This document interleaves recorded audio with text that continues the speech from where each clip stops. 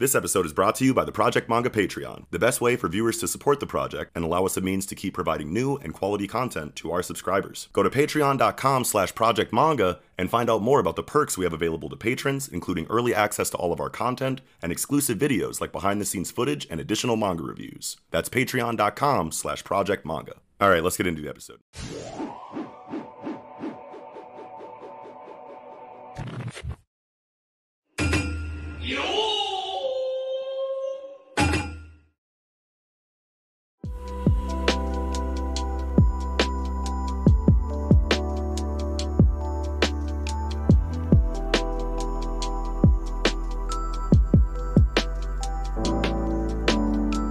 Going on, everybody? Welcome back to the Project Manga Podcast, where we cover Ayashimon, Mission Yozakura Family, Jujutsu Kaisen, Dr. Stone, My Hero Academia, and One Piece. Week to week, back this week covering Weekly Shonen Jump issue number 14. I'm your host, Eagle. Nox. And I'm Elianis. And as always, before we get started, we would ask that you take a look in that description box down below where you can find links to any and all of our individual social media accounts, such as Twitter, online communities like Discord, audio listening platforms to consume the podcast on, as well as links to support the show, such as our Patreon or our online store. Also, while you're down there, slap a like on the video to help us climb the algorithms, and subscribe to the channel if you haven't already to get more fire-ass weekly content such as this. Also, timestamps down there will allow you to conveniently navigate through the video and avoid sections for spoilers, stuff like that. Yes. Also, let us know in the comment section, being that this is the final week of coverage for Dr. Stone, what series you think we should replace it with on the show. So yeah, we'd like your suggestions, we'd like your input and feedback. So yeah, just do that, please and thank you. And with all those words said, good week in Jump, full roster, man. Bigger week than usual, I want to say. I feel like everything is just like so crazy right now. Ayashimon, Dr. Stone, Mission Yozakura Family, everything is on such a high point. Obviously, Dr. Stone ending, but everything else is just like, whew, shit. I mean, I think it's weird because we noticed that they sort of sync up a lot of times. They tend to, don't they? Yeah. And part of me wonders if that is a little bit of like editorial influence, because I remember seeing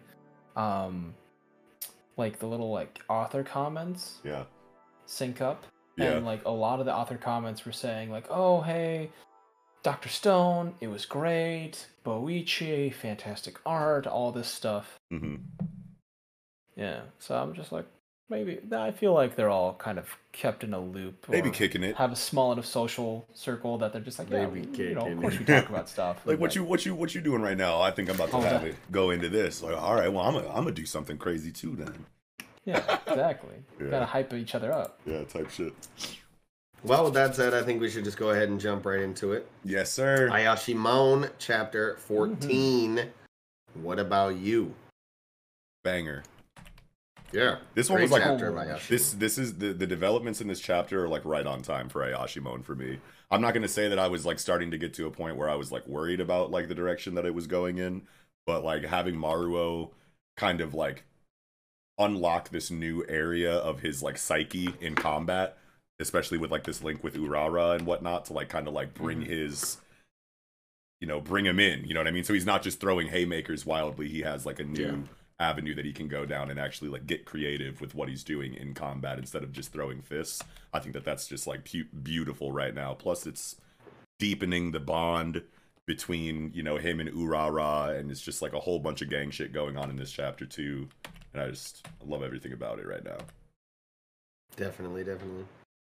I think go ahead, Mello. Sorry. Oh no, it's fine. I was just the thing that I found interesting was the idea that the duel is a true battle of soul. So like, I know that I kind of called him just like waiting for him to hit him, grab on, and then like climb on top of him. But the part that really threw me, and I'm really glad that they didn't make it as something as a simple transaction of that, is when he punched him, he's like, that doesn't feel right. And he's like, no man, this ain't a battle of strength, that helps. But this is a battle of souls. This is your conviction.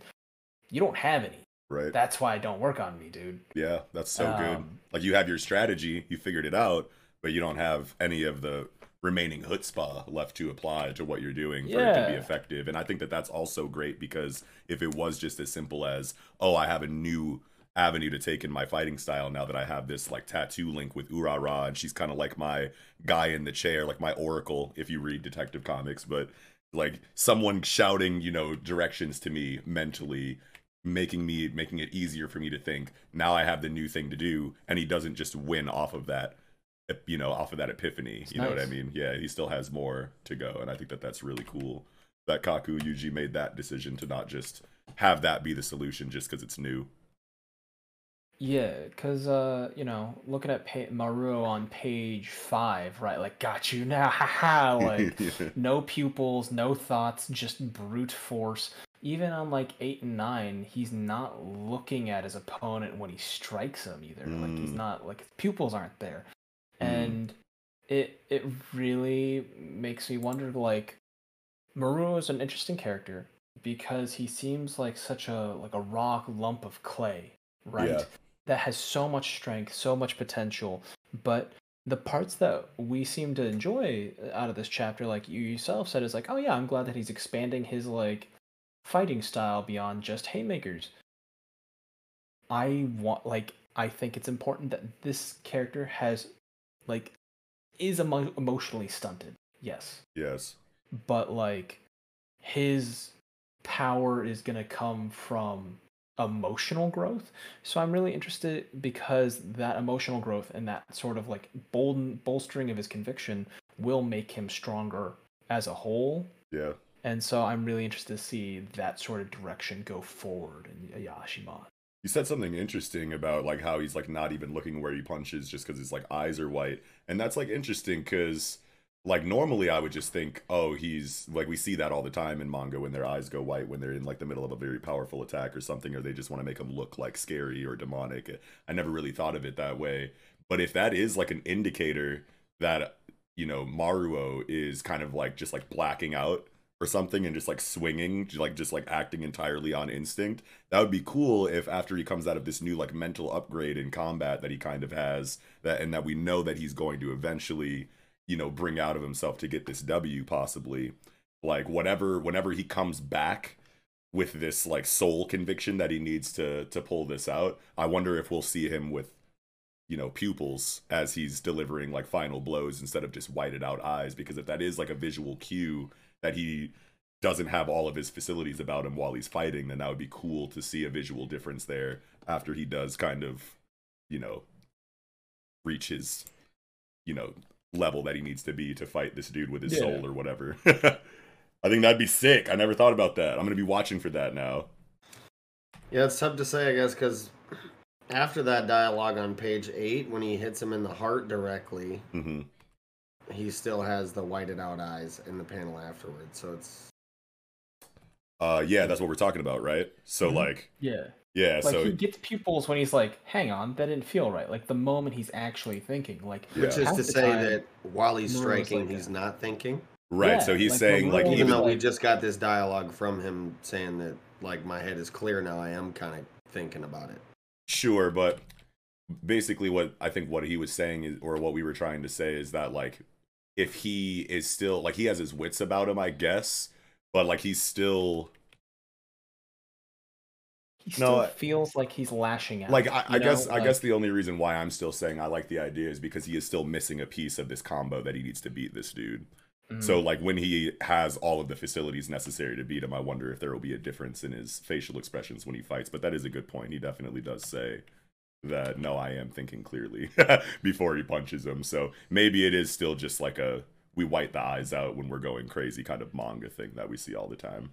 But but I do want to see like a level of intention from him. Like, yeah, he can say he's like, I'm not just fighting for me, I'm fighting for the gang.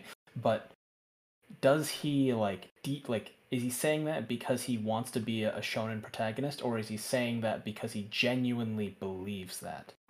Or is he like deep down just viewing Urara and the whole situation surrounding her as an avenue for strong opponents for his own motivations of I want to fight strong people?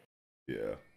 And You know, either because way, it's like, regardless of what it is, I'm going to be looking at his eyes after this and seeing if there's a difference when he fights. Because Facts. he's been having the white eyes whenever he like goes crazy, pretty much this entire time. And if that's yeah, more than just like a visual cue of like bloodlust and savagery, and it really is like a yo, you're blacking out, you're not even thinking straight when you're fighting. Even though he does say it, so it feels like it's not a thing. But I'm still going to be watching that shit. Still going to be looking for yeah. it. I mean, I it liked. might just be this sort of like oh, not like a full dissociation, but like he talks about how he's feeling on the first page, blood pulsing hot. You know, very Frank Miller, right? Like Yeah. magma inside me, Yeah. pulsing sounds, hypes me up. You know, Yeah. very, very, very Frank Miller. But like it just like it doesn't feel like he's like it's not that he's not rational, it's just that he's more instinctively fighting. Like he's always going to instinctively fight, right? Like that's been his MO. Even when he was fighting Dopo, like he was barely conscious and he was still taking swings. Hmm. So Yeah. I think it's less, what's the word, intentional. Sure. You know, like the idea of like fighting with your convictions as opposed to brute strength. The intent is like the emotional drive behind the fighting, whereas opposed to like normally he's just like, I want to fight to validate myself, and I'm good at fighting. But he's using brute strength. He's not using Yeah, and the muscle, yeah, the even if he's spirit. thinking a little bit more just to grab the scarf or whatever, Yeah, he's probably now that he has him dead to rights, he's probably putting his entire back into this attack in a blackout kind of way, like he usually does, because he doesn't think he has anything to worry about. So it could be yeah. that, like now that he has him cornered, now eyes go white, crazy downward haymaker. So it could be something like that too.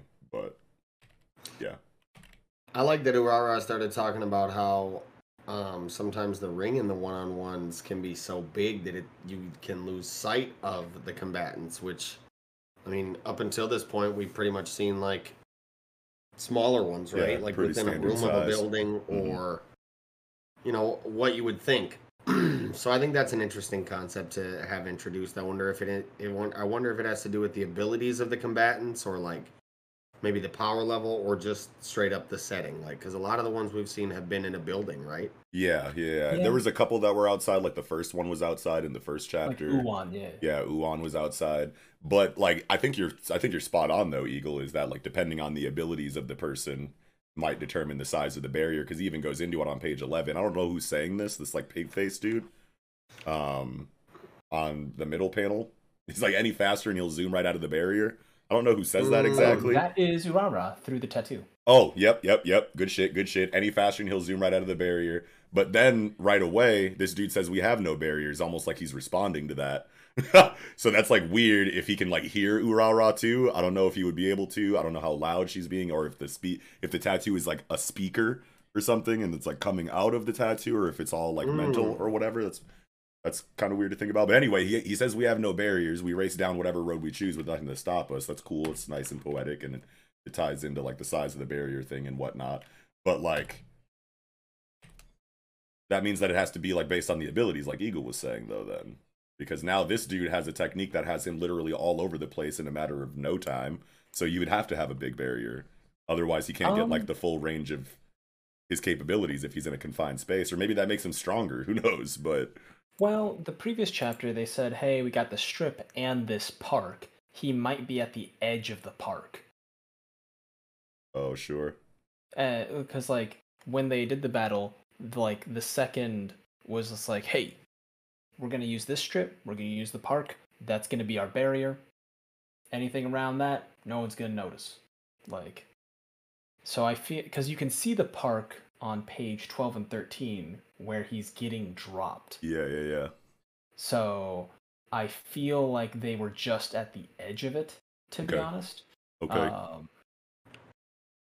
But I think that yeah, it is interesting. I didn't realize I didn't catch that when Kotan was just like, yeah, we have no barriers. It's like, huh, Yeah. Urara is just speaking. So Like maybe, a little well, audio speaker. there is a possibility that there is actually a barrier to the death match, and he's just saying that as like a character thing. Like, we don't have any barriers. We race down whatever road we choose with nothing to stop us. Like, he could, like, yeah, he said that, but there probably still is a perimeter for the fight, and it's just massive. And he's just saying shit to be cool. Yeah, I think he is. Yeah. I mean, he is a very much a machismo character. I feel like that's very much his character. He's like, we race down whatever road we choose. There are no barriers, and so he runs straight up the wall, like the wall of this building, apparently, getting up way high and then just dropping him. Yeah. Because you can see like this whole fish lens Yeah. kind of vibe on the 12-3 spread and in the panel at the top of 14 where he's dropping Moruo. Yep. Yeah. Yeah, that shit's wild. I wonder how he's gonna come back. I know the fall's not gonna kill him because he's just like a tank like that. But I wonder like what kind of introspection we'll see. I really hope it's not like focus on 10 and then Maruo comes back like, I know what I need to do now, and then does the thing. I hope that we get like maybe some back and forth split perspective of 10 dealing with this Wan Yudo guy. I'm pretty sure that's who this is. And then switching perspective back and forth between him and Maruo, who's like gathering himself, having some deep like inner writing of some kind. Yeah. And then figures out the soul thing and then comes back for whatever. But I hope it's definitely just like, not just we don't see Maruo until he comes back, like I figured it out. Boom, you know. I think it's gonna be spliced into like little bits. Like there's gonna be there's gonna be a slice of like next chapter is gonna be a slice of like Kotan and Maruo. Hey, saying like good luck, get dead, hope your death's quick. Hope your death is quicker than me. And then he starts falling. Cut to 10 fighting the Wan Yudo Waku. Yeah. Halfway through that, another clip to zoom back to like Maruo. I feel like he's gonna do something where he's gonna like grip onto the side of the building and then just nails on a chalkboard, hold himself through, maybe kick in a window as he slows himself down, like some shit like that. Lots of broken glass. I feel like he could just fall straight on the ground and be like, ah, shit, and then just get up. I feel like he's that strong. If he just does survive with that. That fall's pretty fucking, that fall's pretty high. It looks drastic. I feel like he has to have some level of like self-preservation for that. But then that would like trigger this conversation of Kotan's like, man, why do you care? You're not that. It's like you're not all of that. Why do you keep hanging on? And then having that question, having to answer that question might be something that like cements resolve in Maruo. Because like we had this conversation last episode of talking about like, you know, saying something out loud means something. Yeah. So I think there might be something like that where he's like, why am I fighting? Like, it's like, why am I fighting? Yeah. Yeah. So Finding that inner drive, asking those inner questions. Oh yeah. This 10 situation is cool. I like the powers of the Wan Yudo guy. It reminded me a lot of like Bluno from CP9 with the Doa Doa no Mi, where he'd like anywhere he hit you turned into a door in like in East Lobby in One Piece. He's like the CP9 with like the black suit and the bullhorn haircut. Yeah. But yeah, it reminded me of that. 10 getting this like second wind or whatever. He was ready to just be submissive, like I can't fight you. First he was kind of talking shit to him, like, really, that's all your power does? And then he like got hit with the fucking, you know, whirlwind shit and puked his brains out and was like, all right, I quit, fuck it, I'm weak, you got this, brother. Like I can't do it. And then he's like, yeah, you and your friends are trash. And then he has like the, hey, wait a minute, you can say whatever you want about me, but you better not talk shit about my friends kind of moment. And that's cool, even though we've seen it a million times. It fits for 10, especially with just the events of the history of the series up until this point. So it's great that he's getting this moment right now. I have no idea what this like trump card thing that he's pulling out is. I think it's a bomb or something, because like I feel like it's not a part of any kind of ability. Mask, I think. It's his mask. His mask. Oh, I keep forgetting. His mask. Yeah, I keep forgetting about like the mask concept in this series. Okay, it's a mask. Because I was sitting here going, okay, yeah, I was sitting here like, wait a minute. because I know that his only ability Everyone talks is tough until they're exploded. yeah, like no, well, I mean, I definitely, I definitely did think it was a bomb, but I was sitting here going like, man, like this isn't his ability because he was just talking about how his ability is ceiling jumping and he doesn't have a ceiling right now, so he's cooked. And then now all of a sudden he's pulling out some new thing, and I'm like, is this a technique? No, it can't be. Is this like some kind of weapon? And I just like thought bomb because of its shape, but it's totally his mask. Mhm. That's hilarious. I kind of want to see what he does with like. I still think that the overpass is going to be a big part of his ability. Damn, I didn't even He's- realize that this dude has like fucking brake and clutch pedals on his fucking jacket, on his like Right? chest. Yeah, so sick. I love it. Yeah, Like the designs I are so like good. the little Mad Maxi design. I think Mad it's funny that Maxian, yeah. his face reminds me of the wooden fish you get from like Buddhists. The Oh little, like, wow, I think wooden bell yeah, I think I know what you're talking about. with like a little like rubber tire circling it, and Yeah. he Yeah. reminds me of fucking Baymax. But like the most Baymax. like reverse Baymax. He's like, I'm gonna bully you. Yo, I'm Baymax. Hi, I'm Baymax. You ain't shit. Evil Baymax. Hilarious. Dude, no, but like he does spit though, cause like Yeah. page like after 16, he's like, man, you ain't special. It's like he's like, cause I like that line on 18. He's like, I respect Kyo because Leader does. Never knew that guy that well myself. Leader called that girl his kid. Figured something big. Turns out she ain't. You're Yeah. just bottom rung lunatics with a death wish. Yeah. And I love it too because it's like, okay, so clearly the point of this scene is to, you know, reinvigorate Ten in his convictions through the shit talking of his friends. Like we all know this scene, we've seen it a million times, but the dialogue on it is very organic. Like it makes sense for this one, you know, dude to be saying all of the things that he's saying from his perspective as a shitty antagonist. At least he's like using, you know, lore and the setup and the history of the storytelling to talk this shit. You know what I mean? He's not just arbitrarily saying, ooh, rah, rah sucks. What are you going to do about it? You know what I mean? It's like, hey, it brought you here. I heard about all this shit through the grapevine in the underworld. Kyo was that guy. I respected the shit out of him. Now I'm hearing about you guys. Yeah, you're his daughter. Thought she was going to be tight. Nope, you guys are all just trash. And she relied on you guys? That Yeah. means she's definitely not shit. Yeah, it's not like the Right. biggest thing. It's not like some like kind of like mind-blowing like way to like tell a story or whatever, but I just appreciate like how organic the shit talking is. is a great Even though organic it is delivery. clearly being used as a plot device to power up 10, at least it doesn't feel arbitrary just for the sake of it, I guess is my point. Yeah.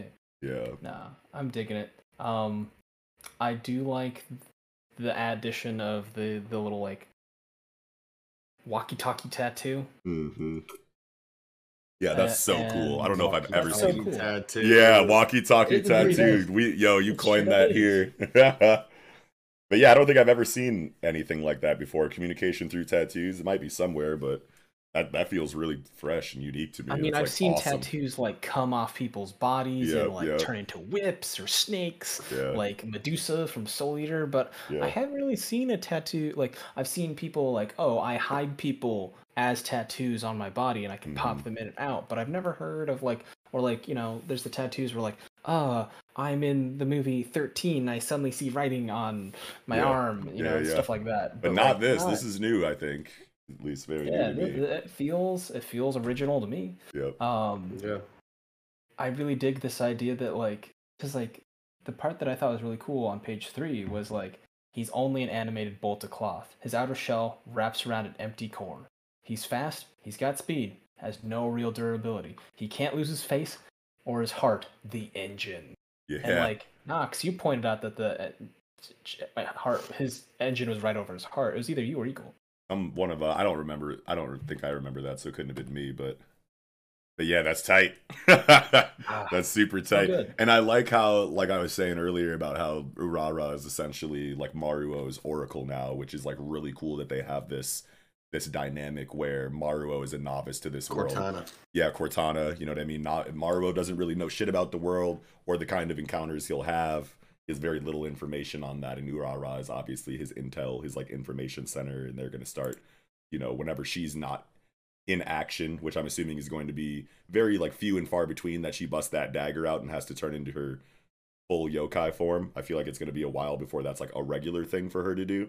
So in the meantime, it works that she's like, you know, the oracle for Maruo, give him information about the yokai that he's fighting, what their strengths and what their weaknesses are.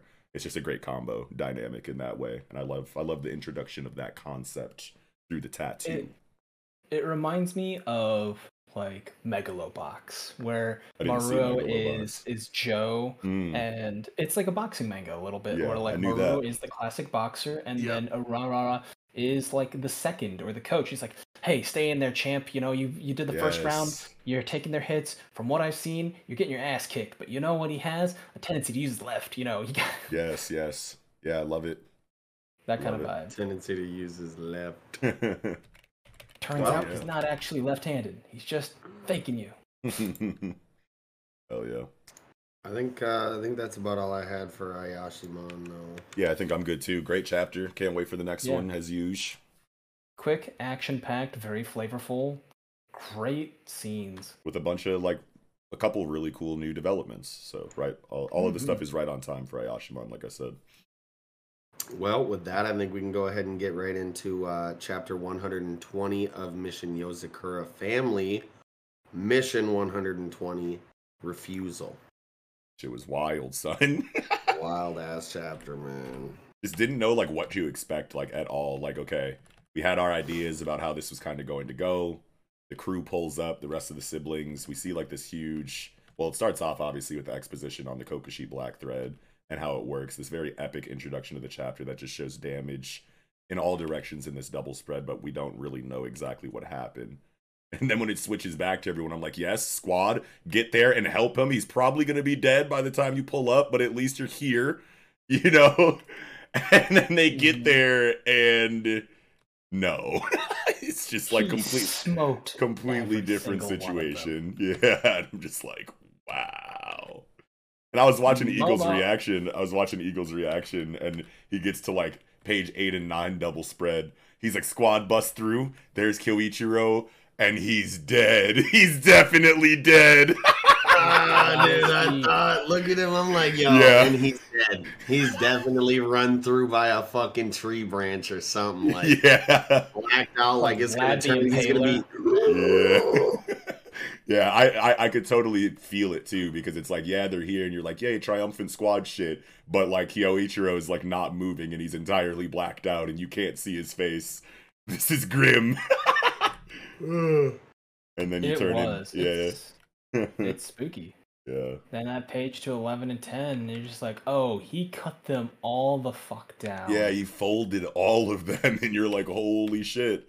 And they're like, mean, they look scared of, they're like, no fucking way. I mean, he had a power move that was 3 pages long. Yeah. Mhm. Like, It's just the reaction of the family too. It's like, as far as like emotion that this is conveying to me right now, it's like shock, obviously, because it's like, holy shit, you beat them all. But then it's also like, dude, what the fuck is Kyoichiro? You know, like it's Yeah. just like a look of like complete disbelief of multiple things. Right, and then Tayo obviously tries to run up. He hits him with the boom. Stay away. And then he's getting like ported.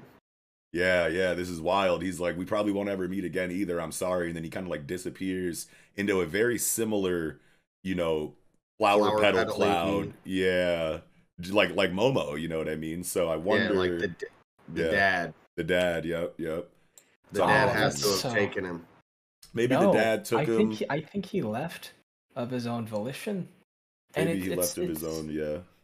It's really heavy because like there is this moment where he's the last end of his ultimate attack on first 1 through 3, end of 3. She smiles at the Yeah. fact that like she's getting cut the fuck up. That's right.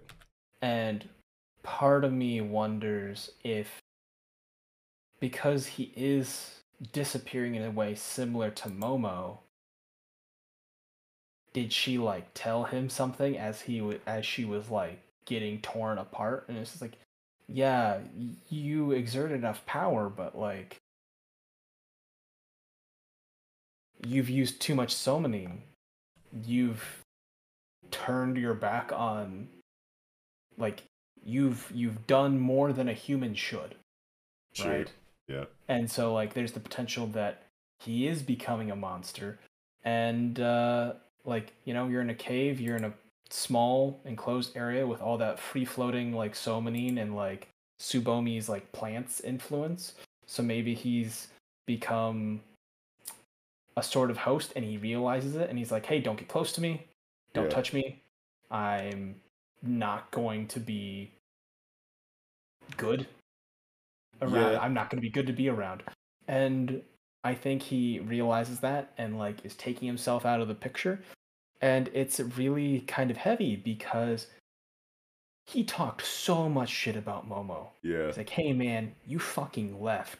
Where were you for the family? You're not my dad. You're not family. And he is literally becoming his dad. Yeah, straight up. He And literally became his dad. He left just the same way as his dad. which makes me think that, like, okay, so maybe it's a situation where, and this is like a lot of guessing and a lot of like filling in a major gap that like has yet to have anything filled into it at all for me to go off of.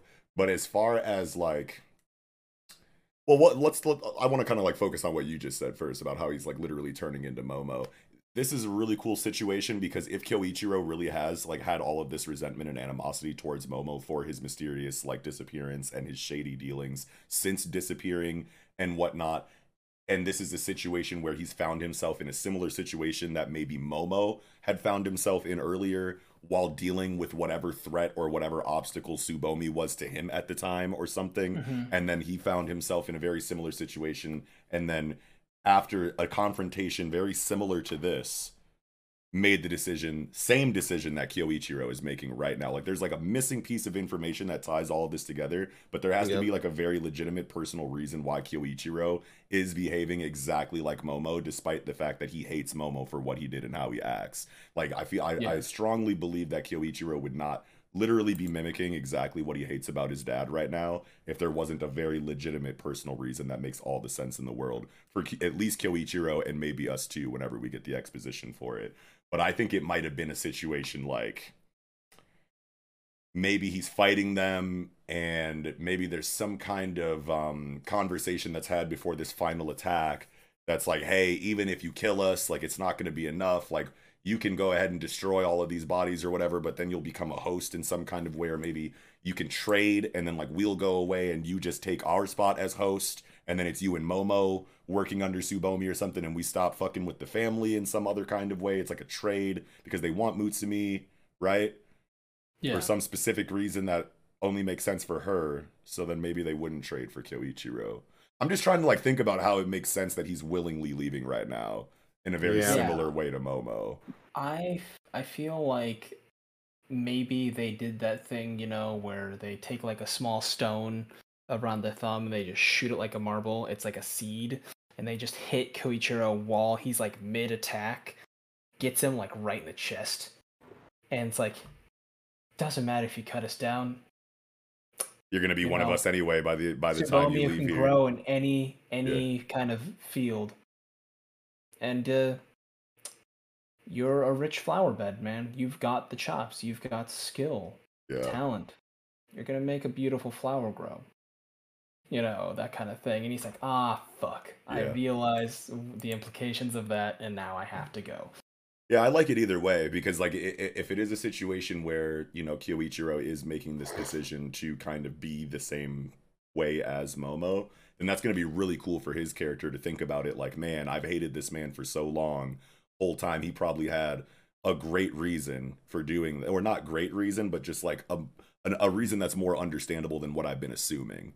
And he's not willing to explain it to me, just like I'm not willing to explain it to my siblings right now in this moment.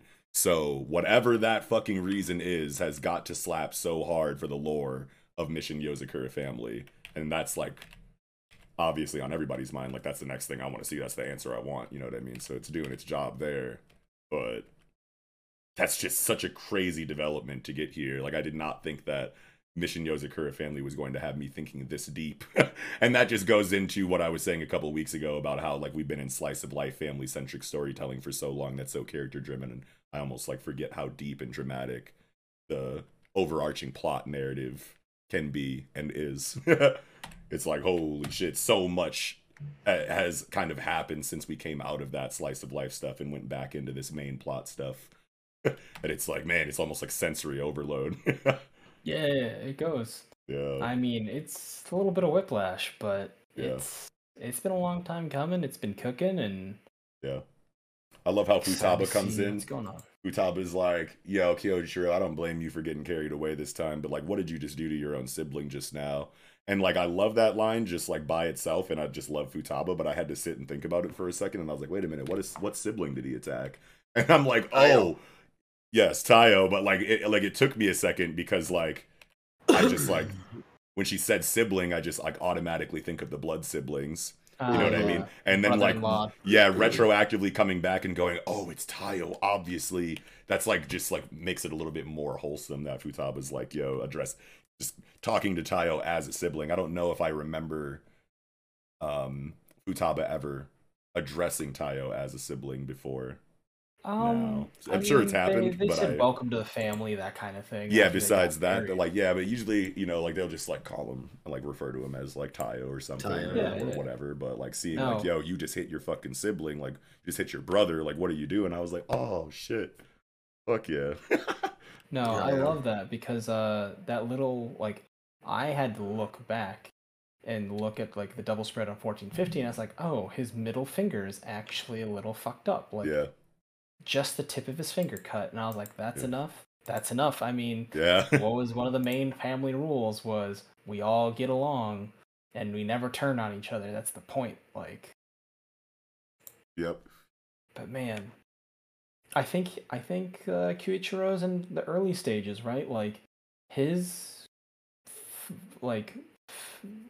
blossoms look like the leaves look different than Tsubomi's leaves, right? Like either they are a different variation, or they are in like a nascent stage of development, right? Oh, sure. I guess I never really noticed the difference there.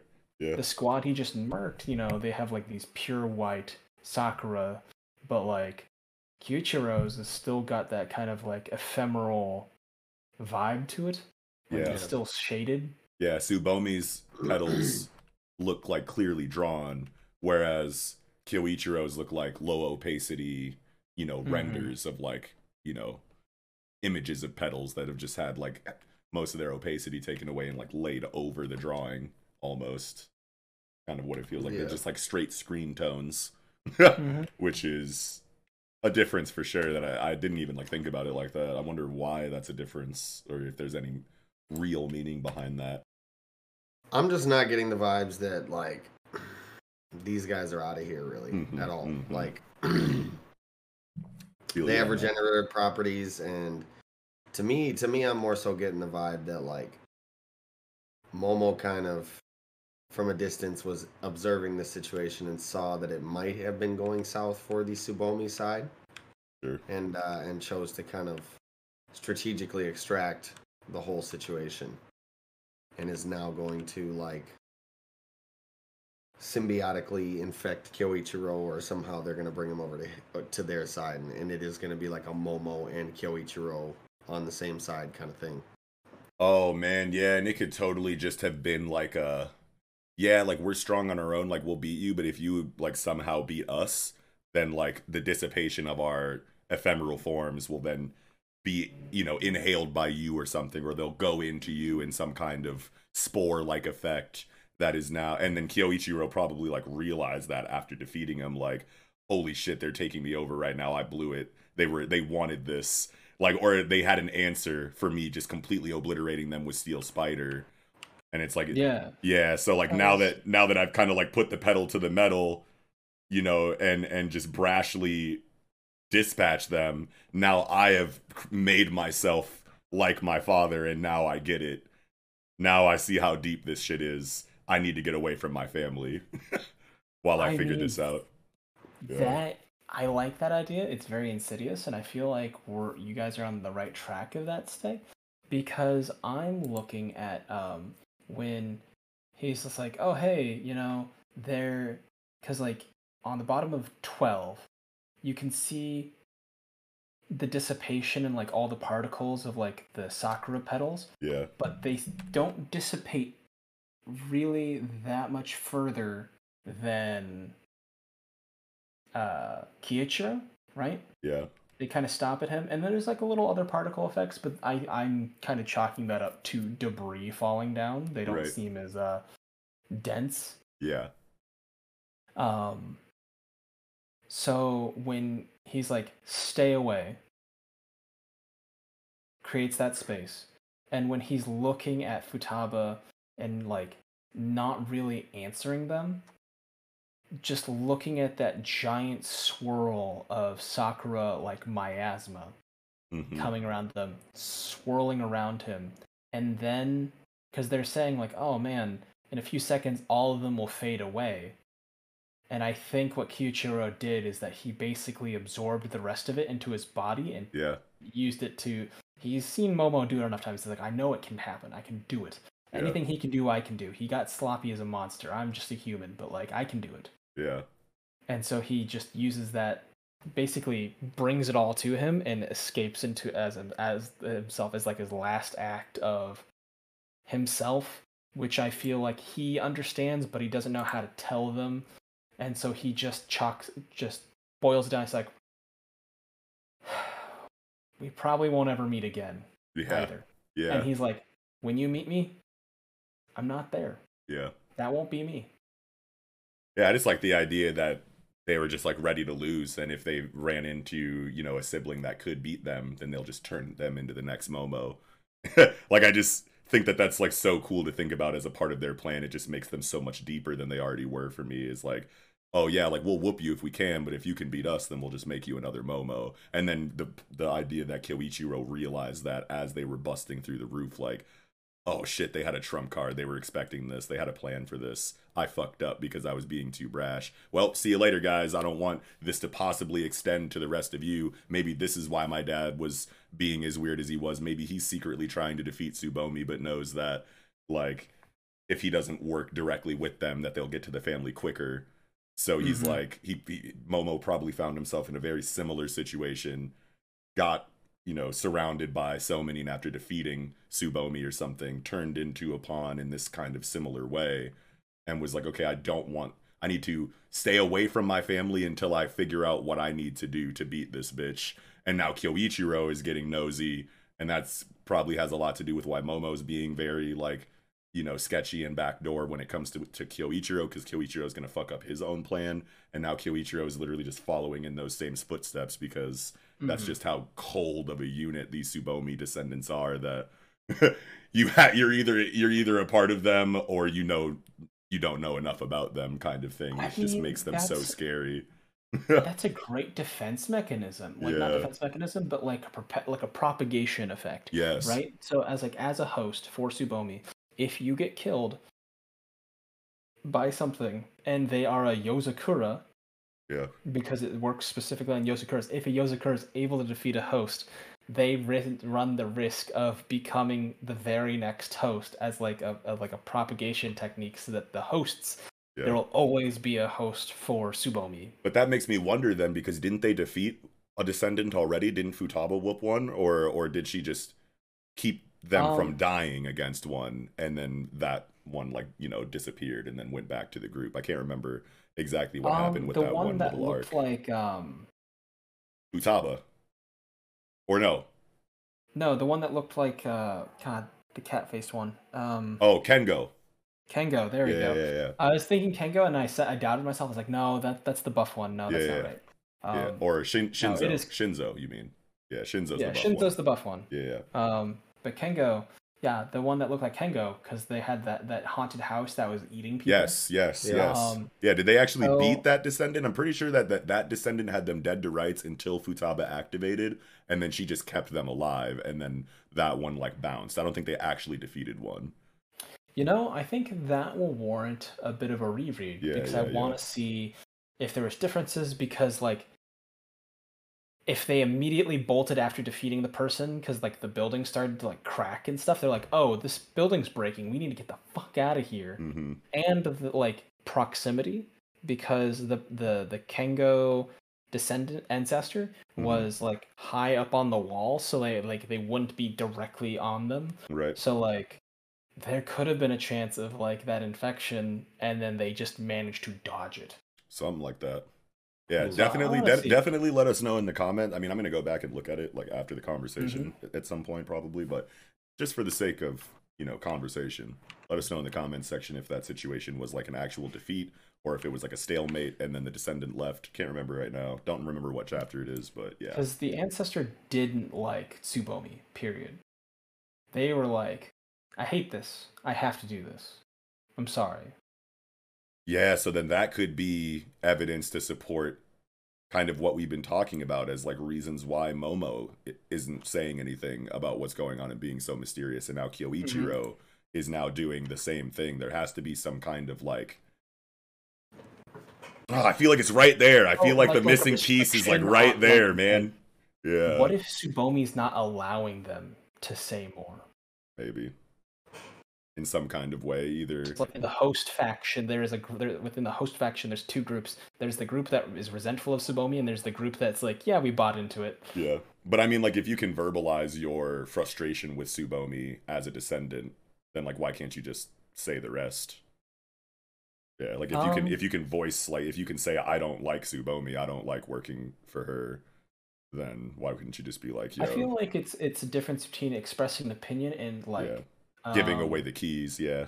tweeting tactical information. Yeah, no way. You know what I mean? Yeah. Like, there's a difference between tweeting, it's like, Panchero's on such and such street sucks, but Yeah. like tweeting, oh yeah, people are here at this location. Yeah, It's a little bit different. Yeah, no, you're totally right. You're totally right. But I was wondering if it was like a physical, you know, like I literally can't say anything because she has that much influence over me, or if it's like I can't say anything because she's gonna whoop me when I get back to the crib. Like, I want to know like what that is, like what's stopping, you know, anything. If she really doesn't like her position and doesn't like working for Tsubomi, I wonder why she is. You know what I mean? Like, what's making her, what's forcing her to. But anyway, I don't know. I mean, the whole blossoms and stuff seem really integral. It's built into their whole physiology, and like the way the parasite stuff seemed, it like infused their entire body, which could include their nervous system. So like the plant might be like reading pulses through their nervous system and being like, nope, we don't want that. This crosses a certain threshold of activity of things that we don't like. We've been doing this for aeons, generations, however long. It's like, with such since a these like rocks were dirt, you know. That makes sense, you know, since it's such like a spiritual and biological, you know, kind of like phenomenon happening with the Somanine and like the Tsubomi like consciousness stuff. So it could be something like what you're talking about right now, just because of how interconnected Tsubomi is with whoever she's influencing. You know what I mean? So it can totally, I could totally see that. Yeah. It's just kind of crazy because like I thought Koichiro was dead smart by like negating the Somanine regeneration by having like a Somanine solution soaking his wires. Right. And I was like, hell yeah. You've got the fix, you've got the angle. Yeah. Good. Executed perfectly. You've got the hockey for the Logia. Right? And it's just like, and that wasn't enough? Okay, Right. what's the trick? What's the counter trick? Like, what did he not account for? And I really want to know. Yeah, that's the But next other than big that, one. I don't have too much. This is a very, very, very, very straightforward chapter that just leaves a lot of open-ended areas. Yeah. It's very, very easy to follow, very to the point up until the end with that very mysterious, thought-provoking cliffhanger. But I think we got a nice chunky combo out of it, despite that. Yeah. Can we just appreciate some of these like spreads? Like Yeah. the spread on 1819, just looking at the just sheer amount of like devastation aftermath of Black Spider. Yeah. Shit, the fucking opening one with like the explosion of of Steel Spider, the Black Yes. Thread, like that shit. The some things have a blur to it, some things don't. It really, creates that like, chaotic 360 degrees of damage kind of aesthetic that the drawing is clearly kind of trying to convey. It's just like does everything perfectly. Perfect AoE, like in Yeah. action. Like I love the whole going back and forth between 2-3 and the 18-19, just seeing like during action and then like post action Yeah. scene of that stuff. But then I feel like Koichiro has been infected because those attacks wash through the host squad Yeah. and they're smiling. Yeah, straight up. Yeah. That's 100%. And I'm just like, too easy. Yeah. Don't like it. Way too easy.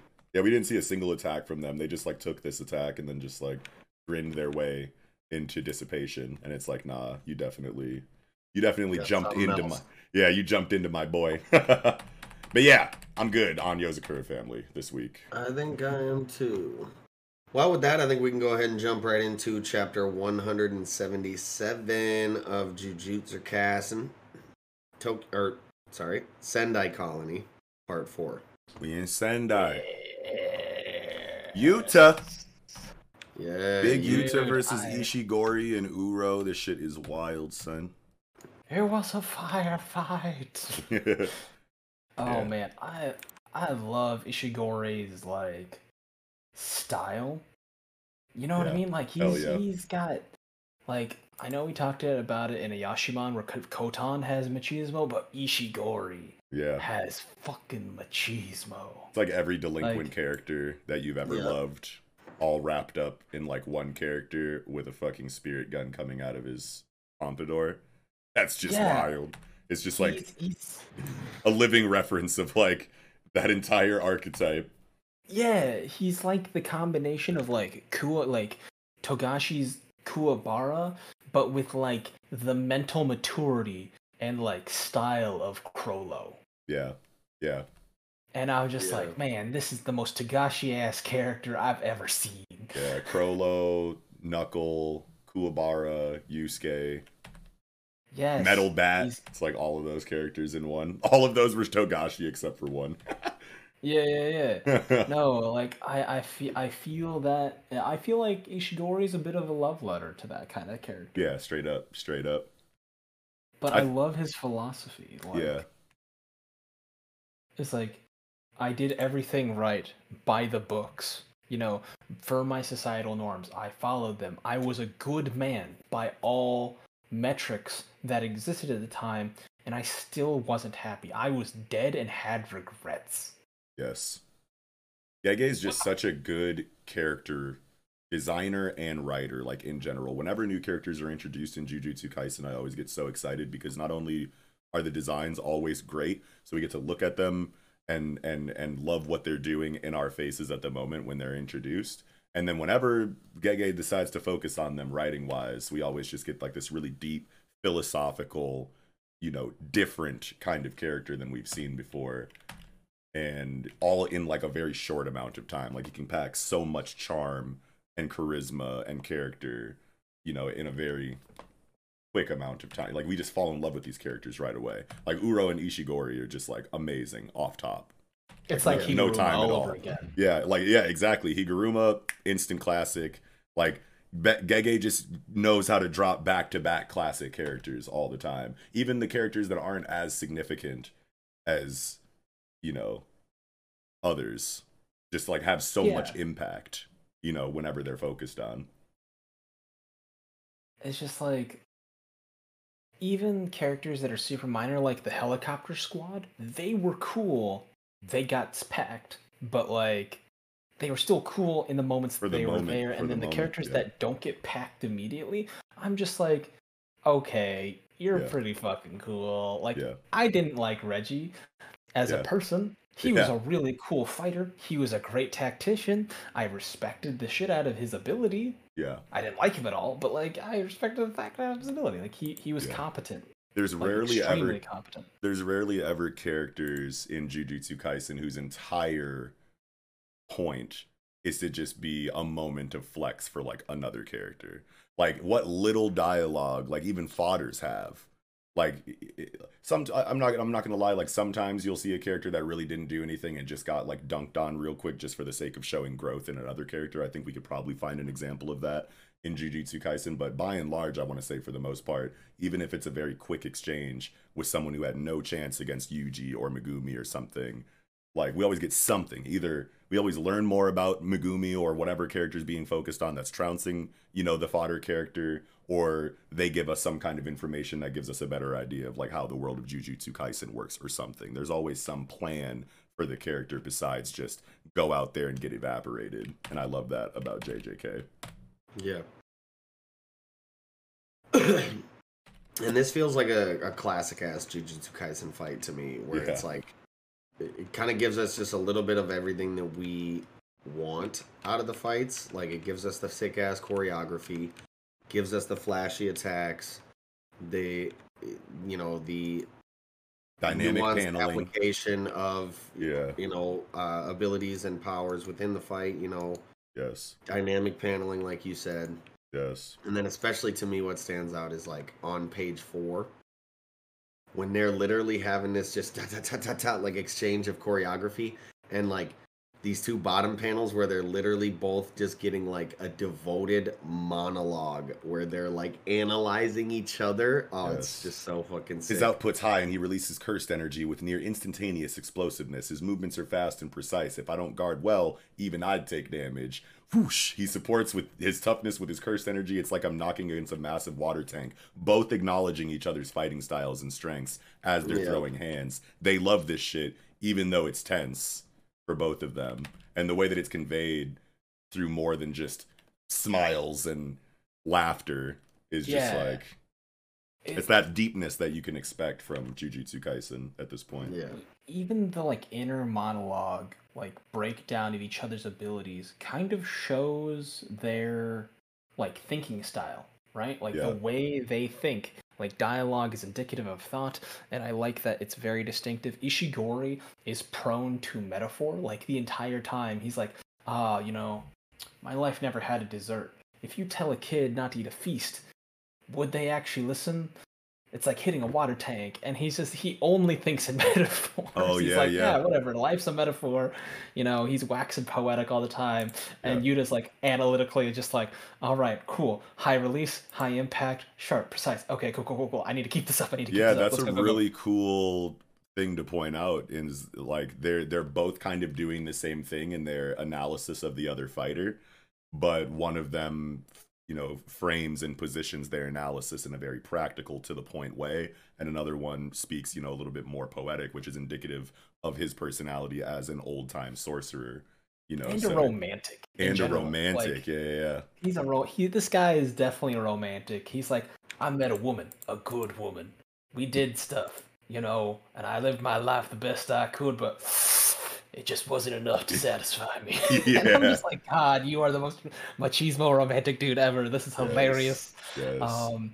It's just like, that's crazy. And I really like the culmination of like, because then they have the breakdown of like them analyzing each other, and then they have this moment where they're about to do the same move on each other, and they have that kind of like when you fight someone, you understand them a little better, and they have like a conversation without words, where they have like, why am I unsatisfied? And Yuta is like understanding him as he's fighting him, and he's like, I think that kind of moment. And then they hit the little back hip, like the little Chinese bagua kind of like the Shen. It's the Shen shoulder check, bro. The Shen shit.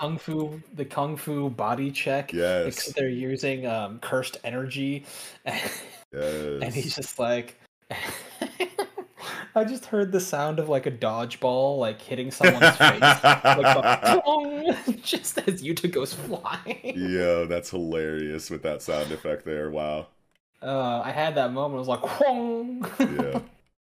I love the follow through. The follow through in the. That's another thing that I love about like Gege's choreography is that whenever like someone is like hit afar, there's always a panel that shows the follow up of the person like not trying to miss a beat and trying to take advantage of every moment, just like chasing him through, you know, his trajectory after the shoulder check so that he can follow up with another joint. Just like bouncing, and we get Ishigori like yeah, him.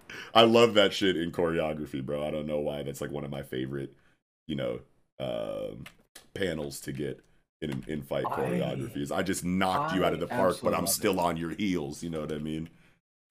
Yeah, never let up, right? Like, the fight's not over till it's over. Why would I let you get up? Why would I let you have a Sailor Moon transformation scene? Get the fuck out of here. And then he shoots the Pompadour granite blast at him, and he blocks it with his bare hands. And he even like makes a comment like, "Damn, he's even doing shit like that. God damn, this dude's a fucking tank." And he goes back to hit him. It's like a perfect like exchange of advantage and disadvantage throughout this fight that also work as like little mini subversions of our expectations, because what's so cool about this situation is that Yuta is wildly overpowered, and he's been built up as wildly overpowered pretty much the entire time he's been in Jujutsu Kaisen, and even a little bit before his reintroduction in Jujutsu Kaisen. We knew he was broken from volume 0 as well, so this is all just going into how invincible, you know, Yuta kind of seems, especially with the comparisons to Gojo and shit like that. So we're like, this dude's just going to run through the Culling games. And then to have these two characters introduced that not only seem to be able to hang with him physically, but are also then excited about all of the things about him that make him wildly overpowered and broken. It just creates all of these kind of like little mini stakes inside of his bouts. You know what I mean? It's like, is he actually going to win? We can be pretty, you know, safely assume that. But it's like you know, you have this character who not only has like one of the craziest reserves of cursed energy we've ever seen, but one of the highest outputs of cursed energy we've ever seen, plus reverse curse technique. And they're like happy to be fighting him, not just because they're like arrogant warriors looking for a good fight, but also because they seem to have plans and answers for what he has in his kit, which just like brings the tension levels up so high and the uncertainty up so high about how this is going to finish. Because yeah, we want to assume Yuta's going to win because he's broken, but his enemies don't seem like they care about how broken he is. Yeah, and they're wildly strong in their own right, but also like they know like that this dude has a lot going on, and they're like ready for it. So it's like, how is this going to go? They live for that kind of stuff. It's interesting because it shows this sort of mentality. Because like, I feel like it's a case of real recognizes real kind of moment for them. And like the idea that if you're good at something and you meet someone that is also good at a similar enough thing, you bond over that. You're like, oh hey, you know, respect, you know, like game recognizes games effectively. And I feel like for them, being a Jujutsu sorcerer, being deadly at combat, being able to effectively wield their techniques and then also break down the techniques of others is exciting to them, because even Uro steps in and says, you're tough and that's good because I've decided to toy with you. Yeah. I think this is also like really clearly showing us the difference between modern day sorcery and Heian period sorcery, right? Because like Yuta is a god and an unstoppable, overwhelming force of nature, just in general, sure, but like mainly from the perspective of modern day sorcerers.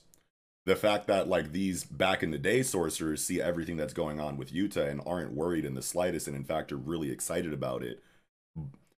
Like I was saying, not just because they're arrogant, you know, strong warriors that are looking for a good fight, but because this doesn't seem too crazy to them based on their experience. You know what I mean? Like they have answers. Cultural expectations. Yeah, they have answers for everything that he's doing. Like they're just a completely different kind of sorcerer.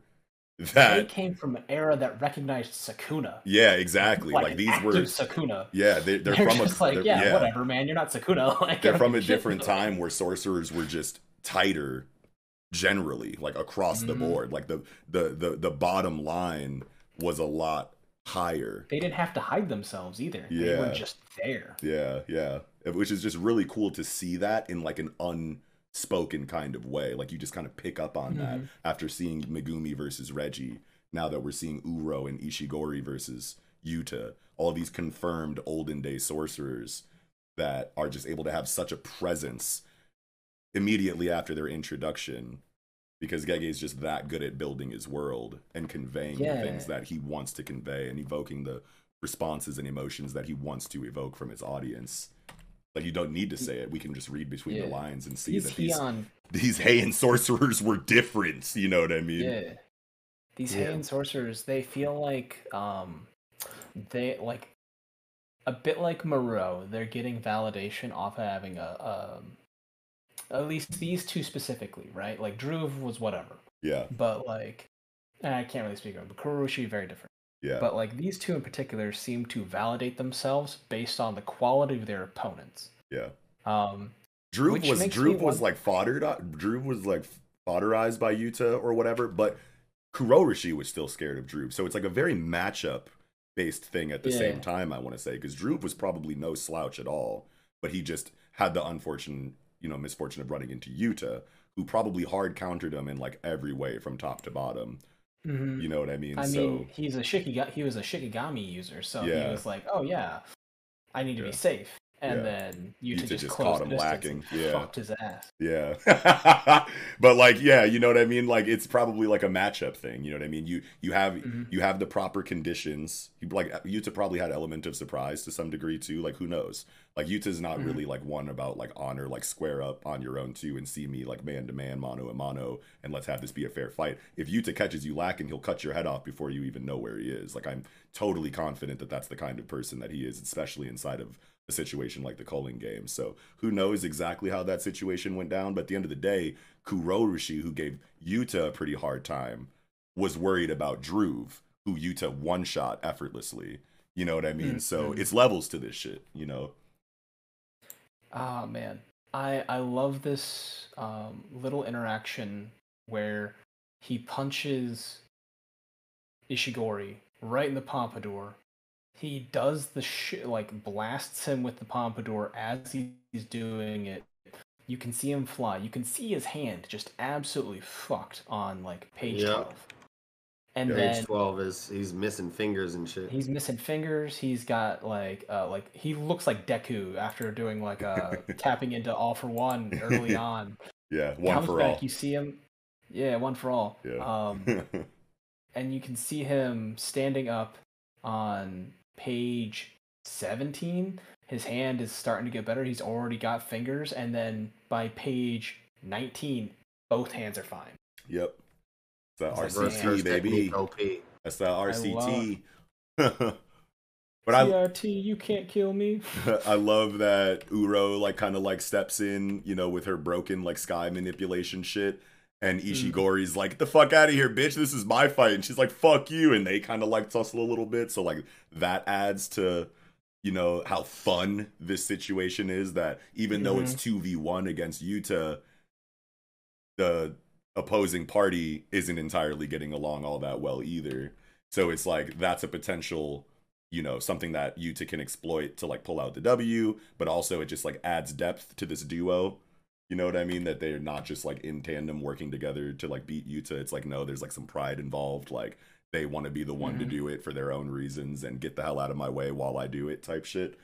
I like situations where, the antagonists are always together and like have like a family bond and will do anything for each other. I like those situations too, but I also really like it when there's infighting in the antagonist. There's group, too. individualistic, yeah. Yeah, exactly. So with the Sendai Colony stuff, this is slightly in the past chronologically, right? I think so, Like, yeah. I don't this is have the pretty timeline early. memorized, but this is not happening, like the events of this arc are not happening like in linear time. Yeah. Yeah, it's bouncing So, around. do you guys think that he's going to like basically beat the brakes off these people? Mm. And then right before he like potentially does like the killing blow because he wants their points, Hmm. the little floaty dudes pop up and they're like, a new rule has been added. You can give people your points instead of murdering them. And he's just like, Oh. because like their personalities are like to me indicative of like they care about the fight. Uro seems like proud and arrogant and like seems to only specifically fight sorcerers. Even Yuta was like asking questions like, so like, who have you been killing? Basically, like, Yeah. have you been killing civilians? Are you a threat to the greater world? And if he has a chance, he's like, you know what? You're a good fight. You want more fights? Fight with me. I'm gonna fight against Kenjaku. Like, I'm going for Kenjaku. That's one of the heaviest fights of all. If you thought I was fun, Yeah. stick with me.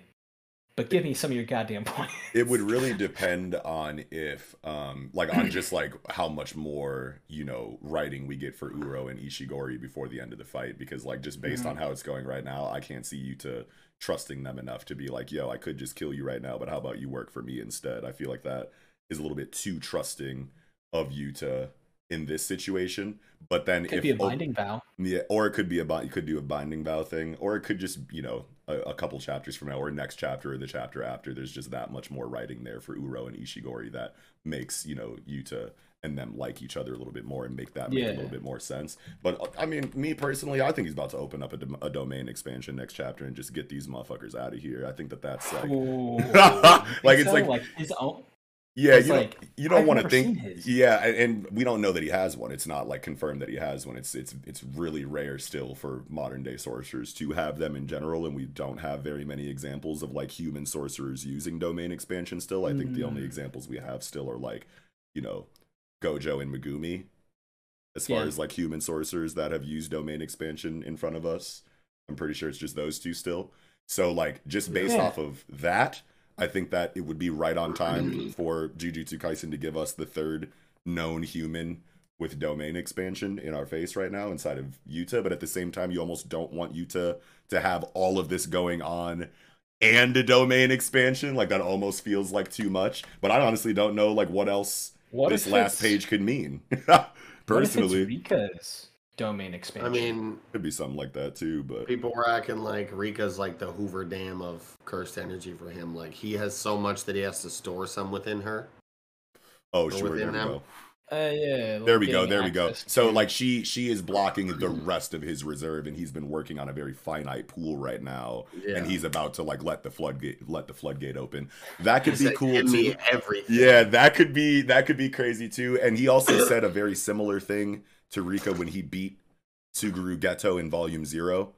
Like he literally like said like you can have all of me, just give me what I need to beat this motherfucker. Like give me everything or whatever. It's a very similar situation. I'm pretty sure it's a callback to that now that I think about it. But but yeah, originally I was like domain expansion has to be what we're doing here. Like this is like I've never seen a more obvious setup for a page 1 domain expansion next chapter is what I thought. But now that you've kind of introduced that, Eagle, I think that feels really good too. And I might want that. I mean, I want to see a Yuta domain expansion, but I there's something in the back of my mind that's like, don't give him one. He's already too cold. You know what I mean? Yeah, I wouldn't be mad if he come out like, yo, 10K. Yeah, straight up. It's like, cool, go ahead and give that to me. Otherwise, I think that it would be better, maybe is what I'll say, if it is what you were saying, Eagle, and he just gets the rest of his curse energy to use and it just evaporates him that way.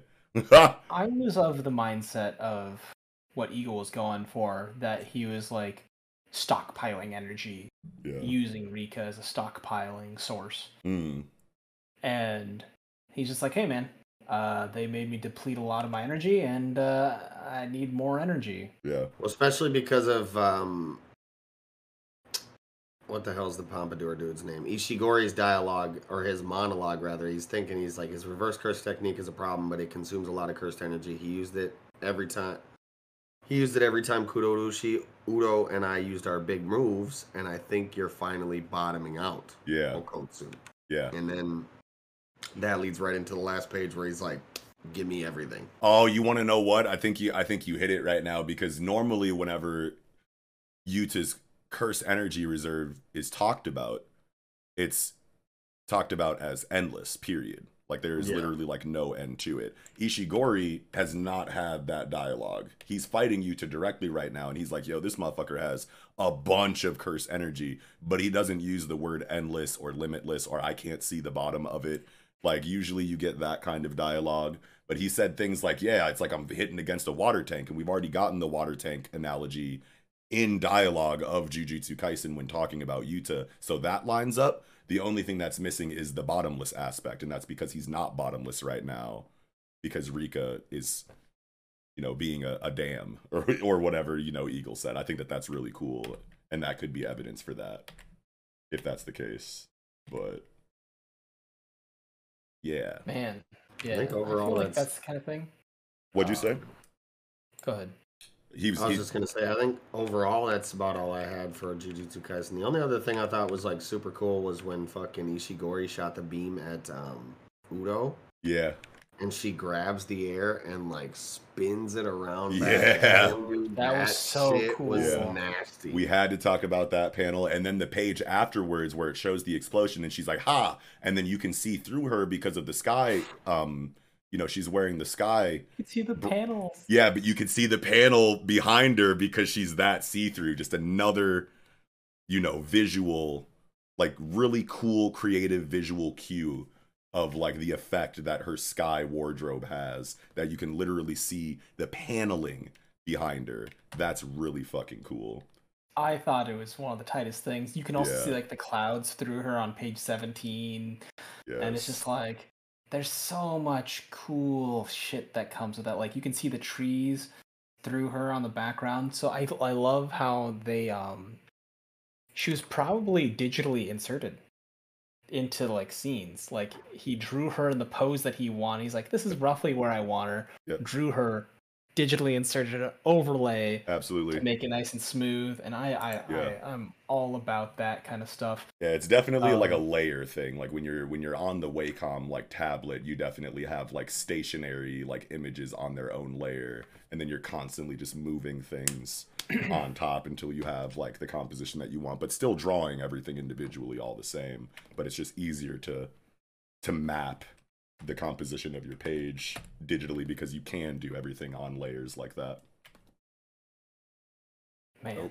The only other idea that I have for like what he could be like readying up on this last page is like a maximum technique. We also have the maximum. We don't have too many examples of it. We really only have maximum meteor from Jogo, and then maximum Uzumaki from Kenjaku at the end of Shibuya. But we did get like raw exposition for the concept of maximum techniques. Oh yeah, and Mai's bullet is a maximum technique too.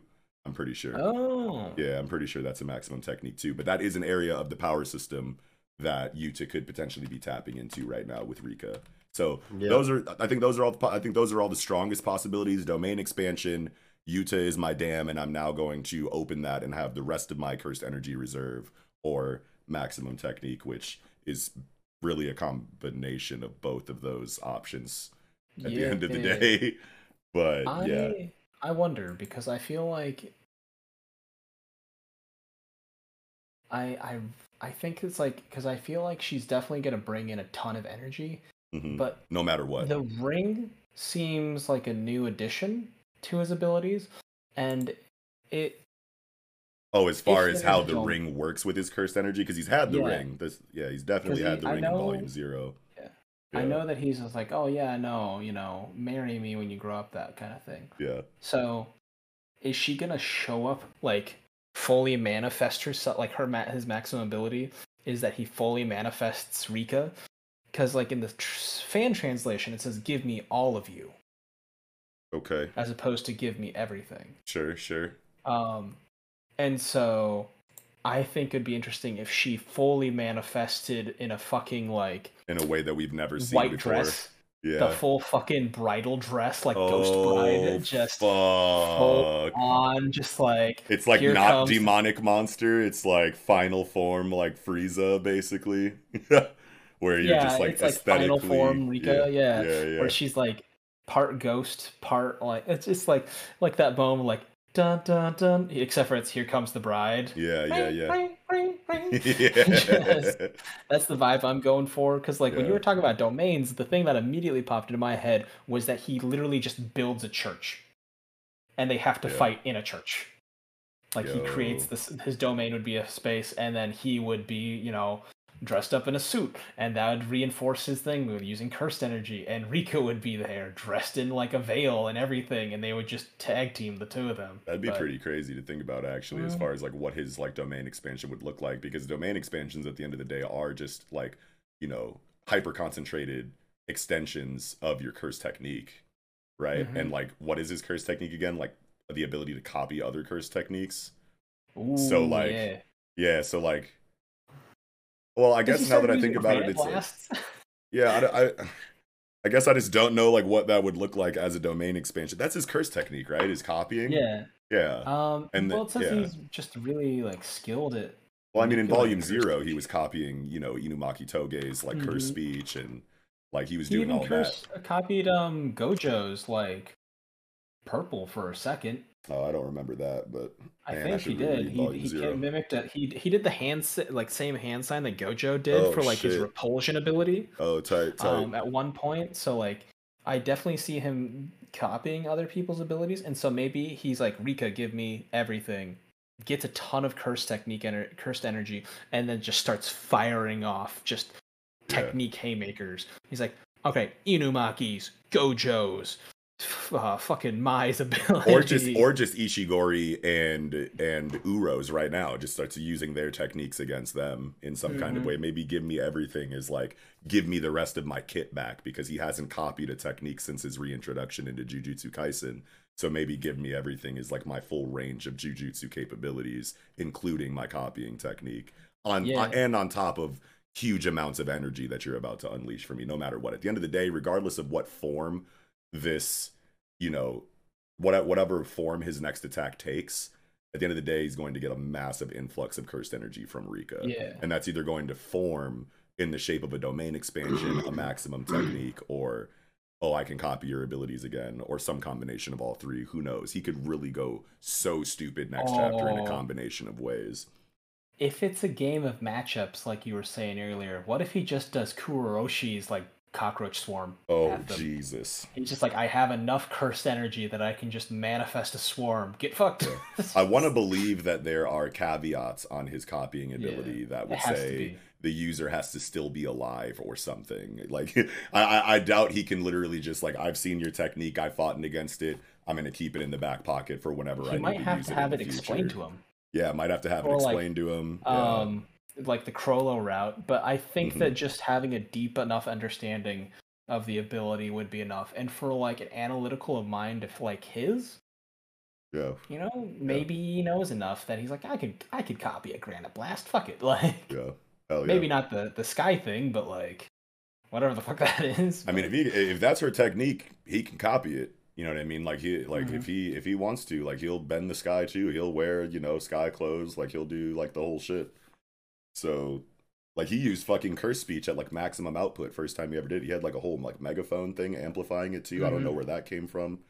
I have to reread Volume Zero, I think, Just pretty so soon. people could It's, hear him. yeah, or just like to amplify it, because I mean, like normally, just if you hear the curse speech, I'm assuming the effect of the technique works on you. But Mhm. like him using a megaphone for it, I'm thinking not just makes it louder so that you can hear it, because he was pretty close to the people he was using it on at the time. I think it was literally like an amplifier for the output, not just the volume. But anyway, I'm excited to see what happens next. I think we covered all of the best logical routes for what Yuta will possibly do next chapter. I think I'm spent on Jujutsu this week. Mhm. Brilliant chapter. Well, with that, I think we can get into chapter 232 of Dr. Stone, the final chapter, Dr. Stone. What a ride. End of an Man, era. What a what journey. a fucking ride. It's been like what, 5 years? Yeah. Yeah. And this is like the Shit. anniversary chapter too, I'm pretty sure. Is it really? Yeah, which is pretty wild. Okay, man, that's Yeah. something. This chapter. So let's just start off by appreciating just All this a color. bounty. 7 pages. 7 pages of color, just straight up off the bat. Yeah. And it's just so amazing. coming back And down then to coming Earth. back. Yep. Yeah. And then this beautiful double spread with Senku on the top with these fucking amazing sun rays coming through on this beautiful glow effect behind him. And they all drop down, re-entering the atmosphere. Everyone's celebrating. They get the medals, the fucking Return of the Jedi ending scene. Oh yeah, and this is like 5 years later or whatever, right? Is what they go to afterwards. Yeah, that's crazy that there's a time skip too. Like, seeing all of this stuff, it's like, man, it's like I thought we were gonna get an arc for all this.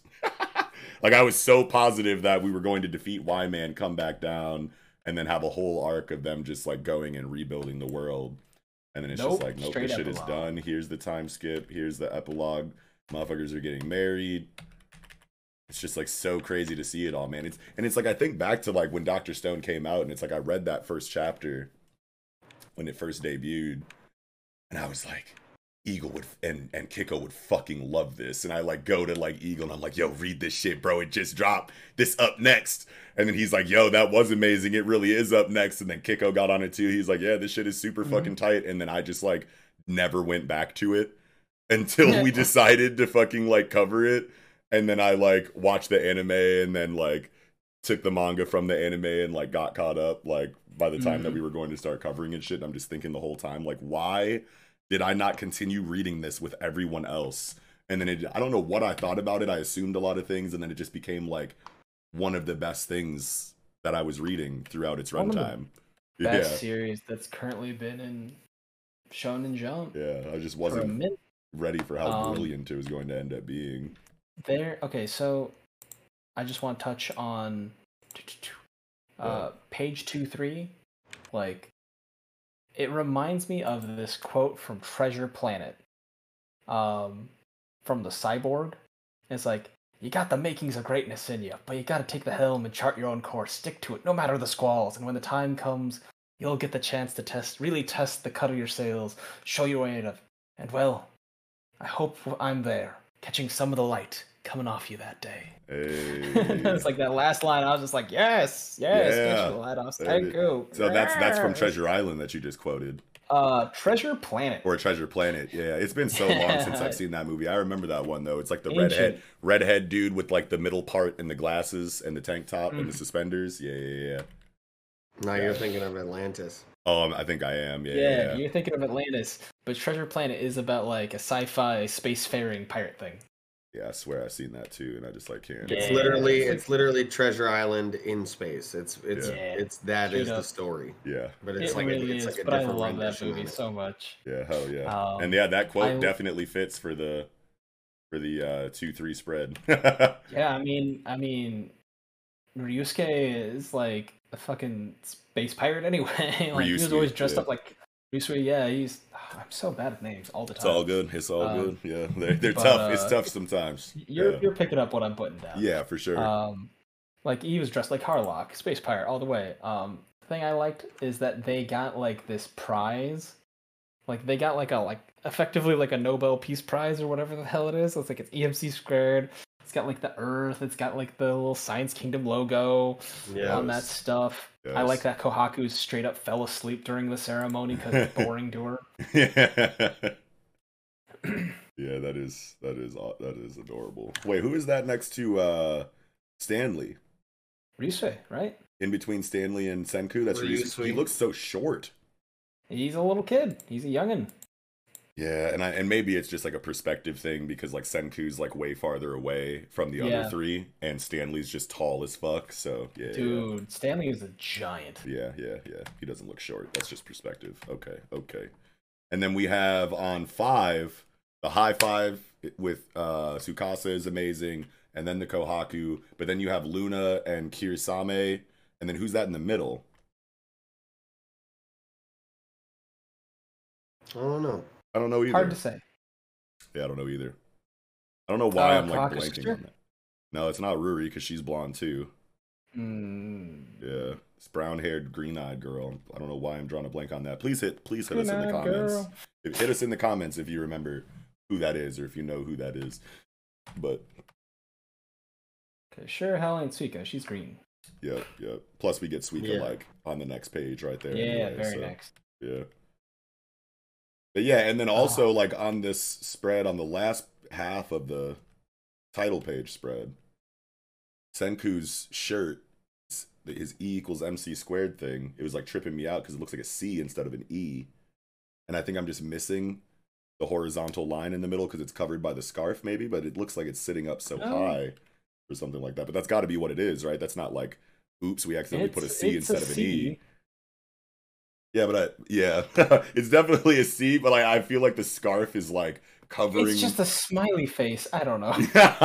But we know that it's supposed to say E equals MC squared, and I'm just wondering if it's just the scarf covering the horizontal line that completes the E, or if it's actually just that's got to be what it is. There's no way they would miss that. There's no way. There's no way that's a mistake. Okay. Anyway, I don't know why I How just would like they saw know? it and was like I'm gonna say They'll never something. know. Yeah. But yeah, 5 years later, Taiju and fucking Yuzuriha are getting married, and they're getting married all week, and it's just everything I Full wanted for weekend, them. baby. Everything I wanted for them, or full weekend, whatever. But it's just like everything I wanted. I'm so glad that we're seeing that. Yeah, that's chapter 1 payoff. Yes. We get Yuzuriha's parents. Yeah. Page I 10. like how the mom's hair matches her fucking headphones. Oh shit, yo. And the dad like kind of looks like he could be Taiju. Taiju's dad. Yeah, he just looks like Brock right now in this panel. Yeah, old Brock. Damn. Old Brock, yeah. It might be Taiju's dad actually. I Oh don't wait, know. this might. Like Oh wait, no, that's gotta be. Nah, that's gotta be Yuzuriha's parents. Because I was gonna say maybe it- it's Taiju's parents instead, but Yuzuriha's mom is definitely. It's definitely gotta be her. I 'Cause mean, of the look at that hair. swirl. It's Yeah, gotta the be swirl, her. the swirl. So this has to be Yuzuriha's parents. Oh man, that's funny because that means that Yuzuriha really was just trying to bear like it's like oh god, that idea that we seek partners that resemble our parents Resemble in our some way. parents in some Yeah. way. Yeah. I've heard that. And I'm just like, wow, she really did that. She's like, I'm gonna marry someone that's like my dad. Yeah, wow. If that is like, like a, Riichiro and Boichi kind of like telling us that like low key unspokenly, then that's really cool. But Funny. Stanley and Yo got the real blickies this time, you know what I'm saying? The real 9 millis and shit, the real Yeah. Glock hours, no more Stone World Glocks and shit. No more top revolvers and shit. Yeah. That's I like fucking how they're awesome. shooting down gifts or balloons and stuff just for fun. Yeah. I like that Chelsea came in and like brought wedding gifts, and she's like polish, polish, polish, and boom. Yeah. Who needs a ring? We got fucking minerals, baby. Chelsea's so good. I fucking love Chelsea. Oh, yeah. And now Kohaku's like, yo, Ruri, you and Chrome, you know what I'm saying? What's good? And then Ruri's like, well, She's about like, I already that. said yes.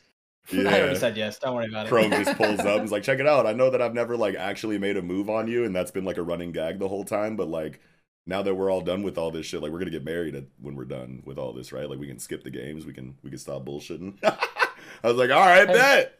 Hey, girl, I help save the world. You want to just go? Yeah, ready to be my wife now that I am bona fide planet saver. Bona fide science man in a suit. Yeah, right. Real manly man. I ain't no caveman no more. Yes. And then Tsukasa, we can just count on him to be that, like, moral, philosophical, like, poetic writing, like, wrapping up, like, a lot of, like, the emotional side of, like, things when it comes to all of the conflicts that we've kind of seen throughout the series. Hyoga, Zeno, and I once bloodied our hands to prevent the rebirth of the old world's hierarchies. But at this point, the idea of such a grim future is a distant memory. So much growth in that. So much like that really just like shows the progression of the writing thematically throughout Dr. Stone. Just inside of Tsukasa, just real quick dialogue bubbles for him. Love that. They are right though. Yeah. Like once you get to a point of civilization, like you're gonna have rules, you're gonna have laws, and just because it happened during a time of chaos doesn't mean you're gonna get away with that shit. Yeah. And It's they're like, like, yes, yeah, we killed a lot of people. Like, Yeah. The world was shitty, and we saw this as a way to reset and not have the world be so shitty as we bring it back to life. But at the end of the day, it's like just because the world got to a point where it was so shitty using these Where it was rules easy to do this. doesn't Yeah. mean that rules aren't important. And I understand that now. Yeah, no, Yeah. it's crazy because like it would be like the Stone World version of like war crimes. Effectively, it's just like, hey, you know what? You killed like a lot of people. Yeah. Yeah, and Yeah. And I've been Hyoga's mostly even forgiven like, by the main cast. yeah. And Hyoga's like, once law and order is established in the new world, we will likely find ourselves judged and condemned. And he's just like resigned himself to that. And Ukyo looks at him like, bruh, you helped save the fucking world with us at this point, man. Like, yeah, like what you did was like shitty, but we like brought everyone back to life with Dr. Stone anyway. So like it's all good, man. Like no harm, no foul. Yeah. Like you're on the winning team. You're a part of, you know, the saviors that are the reason why we're all here right now in the first place. So I'm pretty sure it's all If there's good. Man. anything I've learned from the anime manga community is that everybody loves a good old fashioned war criminal. I thought you were gonna say redemption arc. Oh, But no. you said war criminal, and I'm screaming. Tell me I'm wrong. Yeah. So this page turn into like hot Senku was just like, holy fuck. Funny as hell. Why is this a thing again?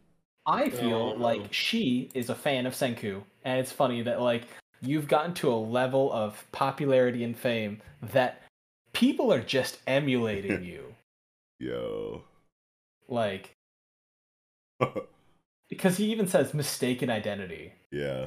Like, Yeah. he's like, oh, you're not actually Senku. No, I'm just a Senku wannabe. Yes. Huge fan. Yes. Oh man. And then I like how they're like just breaking Gen's mind, talking about like the various things that the Medusa is able to just like the rules of physics that it just breaks. Yeah.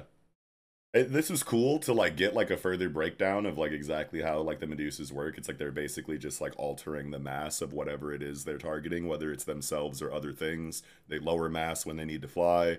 They raise mass when they want to petrify. All that is cool. But I read this manga weekly for the last couple of weeks, or at least since the start of this arc, with a couple of my buddies who are like big time physics guys. And my homeboy Jacob like read this explanation about the Higgs field, and reducing its mass or weight to 0 allows it to fly. Sounds good to us, but apparently to people who understand physics a little bit deeper than your average reader, like my homeboy Jacob was like, no, mass 0, that would not be the effect of having no mass. It would be like completely different. Like, I don't remember exactly how he worded it, but apparently if your mass goes to 0, it's not, you wouldn't get the effect of just hovering above ground slightly. Like, it would be a whole host of other like wild and crazy things. So it's not really a gripe. I mean, for me anyway, like I'm not a science nerd. yeah, like I'm not a science nerd like that, but I mean, like at the end of the day, like we can come to expect like really close to perfect science and like scientific explanations for things that happen in Dr. Stone, and the fact that they're like making us suspend a lot more disbelief than we usually do in Dr. Stone for the ending can be, you know, kind of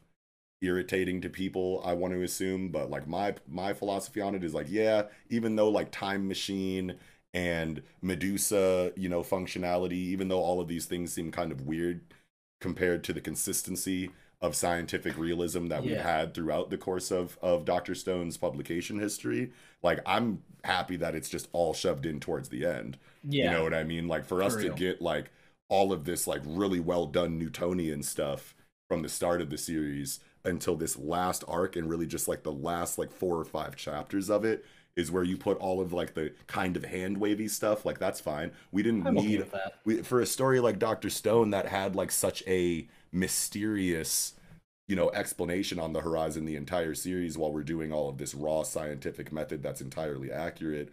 Like what kind of ending were we expecting? Like I could have definitely seen a mind-blowing holy shit, this is the craziest ending and most perfect ending I've ever seen. Like of course we want that, but at the end of the day, for something that was hinging on such a potentially polarizing conclusion, I'm happy with it just being good enough or okay. Like having an okay ending that's not like super polarizing and having the streets fighting each other like back and forth on whether it was good or bad is everything that an ending for Dr. Stone should be, in my opinion. Like, of course, we want it to be great, but the fact that it's not terrible is a huge W for a story like Dr. Stone.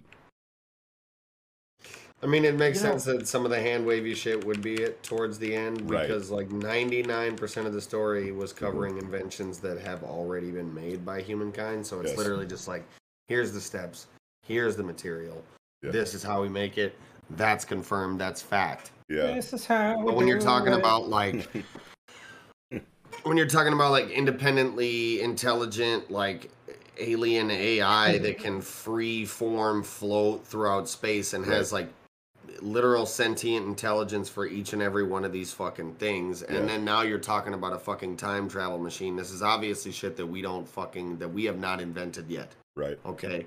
So there's gonna have to be a little bit of like suspension of disbelief when it comes to the fucking process of how they're making these things and the That's right. scientific process that goes into them. Now, for the Medusas, that's fine because that's like the supernatural or extra normal, you know, factor that we've always known was going to be a part of Dr. Stone. Like, as soon as Chapter 1 hit and we saw that the petrification light did what it did, we already knew right away that that wasn't technology that we have. That is sci-fi right away. Like, that's Chapter 1. So, like, you put it right at the beginning and just set that precedent that there's going to be an extra normal element outside of what we're capable of that's going to be expounded on at some point in the series. You give us like perfect Newtonian scientific method application from that point until the very end, and then say the explanation for that thing that you knew was science fiction already from the beginning is something that's relatively hand-wavy compared to the rest of the explanations we've had up until this point. It's not that bad. The introduction of the time machine seems like an extra, you know, suspension of disbelief on top of the Medusas that some people might not think is necessary, but I just see it as like, hey, this is Senku. We've been building him up as the smartest mind the world has ever seen since the beginning. Why not end it with him inventing something that real world still has yet to do? Yeah. To just further reinforce that point that Senku is that man. You know what I mean? I think it's perfect. Yeah, yeah. Honestly, so it's totally fine. I feel really satisfied with the ending of this because it focuses on the idea of science being an ever-growing constant, like a constant progress. Mm-hmm. And so having a science, like, I would be upset a little bit with the series if they're like, Senku's like, well, I saved the world, I'm gonna rest on my laurels, you know, like, I'm done. I don't need to do anything more. It's like, no, he wants to do more. He wants to push. He wants to break the time barrier, right? Yeah. And, like, I like that they convinced the Y-Man that's with them, saying, like, oh, yeah, no, it's going to save a lot of Medusa lives, you know, just by not having this stuff. And they even postulate, like, yeah, maybe we can, maybe we can't. Here's a couple different things we could do, possibly if we can't physically transport ourselves or anything, but, like, maybe we can send it in data into the past and hopefully it's something like that, because I really don't want to believe that Senku is just willingly, you know, throwing the lives of all of the stone. Well, no, just like throwing, like he's willingly going back in time to prevent the initial petrification, which would then erase all of the stone world born characters from existence. Yep. Chrome and Ruru would never exist. Exactly. Alternate timelines, hopefully. Yeah, maybe it's like branch universe theory or something, and it creates a branch instead of like a rewrite. That would be cool, but like I hope it's just sending information. Wait, no, because even if you send the information back in the past, it would unravel things. It would still be the same effect, because then they would know. Well, I don't know if it would. I don't know. I honestly don't know like why the time machine is like a thing. Yeah, it's a perfect ending point, because after that point, it could literally be anything. I'm glad that the last chapter involved the time machine, because it's just like, it's a nice, who knows, it could be anything, fill in the blank yourself, find the answer that you're satisfied with. And some people might even say, like, you know, we might never figure it out. Yeah. Like, it's like we can build it over decades, centuries, even if it takes a millennia. Yeah. They may never actually succeed in building the time machine, but they have high aspirations. And I think that's the important part and a little bit of the heart of the series is that there's A, potential, and B, hope. Period. Yeah. Yeah, and I like how there's this little nod to Ray, the artificial intelligence from the Byakuya reboot on page 22 in the Dr. Zeno panel. That's really cool. Yes, I really, really appreciated That's that. wild so that much. we're seeing Ray in this chapter because like that's confirmed by Riichiro Inagaki as non-canon. So it might like, be specifically because of Ray, and we were talking about why that decision was made to make the Byakuya reboot not canon. It's because Ray's existence is an alternate timeline. Well, not just an alternate timeline, but it's just like so sci-fi that it like creates too much of a suspension of disbelief for the story of Dr. Stone. I was assuming was the reason why it was chosen as not canon was just because of Ray. But now Ray is here in this chapter, so it's like it's just in a flashback or whatever. Like she's not actually in the scene, obviously, but like still like. I think that it is like the parallel universe kind of thing. Oh, where, sure. Like in the Byakuya reboot, that Ray exists, but in this world, Ray doesn't exist. They don't know and it's literally just a theory that Zeno had. Wait a minute. So they're bringing information into the past now that they have knowledge of artificial intelligence. And they're sending it to things. So and they're sending it in the past so that they can create Ray and make the Byakuya reboot canon. The fucking alternate timeline. Yes. So it's not technically canon because it's not the main story, but I love that the canon story gave a lifeline to the reboot as an explanation for why it exists in the first place. Nah, he had that shit cooking the whole time. I know. Yeah, couldn't tell it's people. not canon. He couldn't tell me. Wait until the last chapter. Yeah, it's not canon yet because we have to go back in time and send the information of the Medusa AI to NASA so that they can create Ray. That's so fucking ridiculous to think about. Feels good, don't it? Yeah, a little bit. That's payoff. I love that. Wow. It dawned on me as you guys were talking about that. I'm like, yeah, me too. Yeah, me too. Feels good. Dude, that little like character song, you're just like, realization, yes. What a hell of a drug. I'm like, yo, the Byakuya shit is the fucking alternate, yo. Yeah, it's the alternate timeline. Like I've always been like really excited about time travel and like movies like The 12 Monkeys or Looper and stuff. If you guys are interested, if any of our viewers are interested in time travel movies, the classic one is going to be 12 Monkeys. A good one is Looper, and the third one that is like my friend personally recommends is Tenet. Yeah, where they have. I haven't seen it, but I remember it's a crazy people one. talking It's about a that. crazy one. Mm-hmm. Please watch it if any of you like time travel and science fiction. That's a good one to help wean you off the soon-to-be void of Dr. Stone. Yeah, that shit's wild, man. I mean, all in all, love the series. I think I can comfortably give it, like, from what it feels like right now anyway, just coming fresh off the chapter, I want to just, like, I feel like this is just, like, an easy 9 overall, at the very least. It's something that I always, like, saw as, like, a 10 out of 10 series, like, while I was reading it, and then now that we're here at the end. And it's not even, like, any of my gripes are even, like, a big deal. But, like, I feel like it might go up to, like, 9.5 with, like, a reread or something like that. But this feels pretty close to, like, everything that it needs to be. So it's hard to not score it any lower than that. But I feel like this is the story that, like, this is the kind of ending that Dr. Stone needed to function. Like, not like, oh, it was necessary, but, like, it's a good, open-ended finish that checks off a lot of boxes, gives a lot of characters closure, and then also it frames the story as like the world's not over. Yeah. The story's not over. These characters' stories will go on and move forward. We just won't be around to watch it. Yeah. It could have easily been an I ending. Really appreciate that. Yeah, for sure. Somebody in Somebody in the Twitch live chat was saying that there's supposed to be one more thing for Dr. Stone from Jump Giga.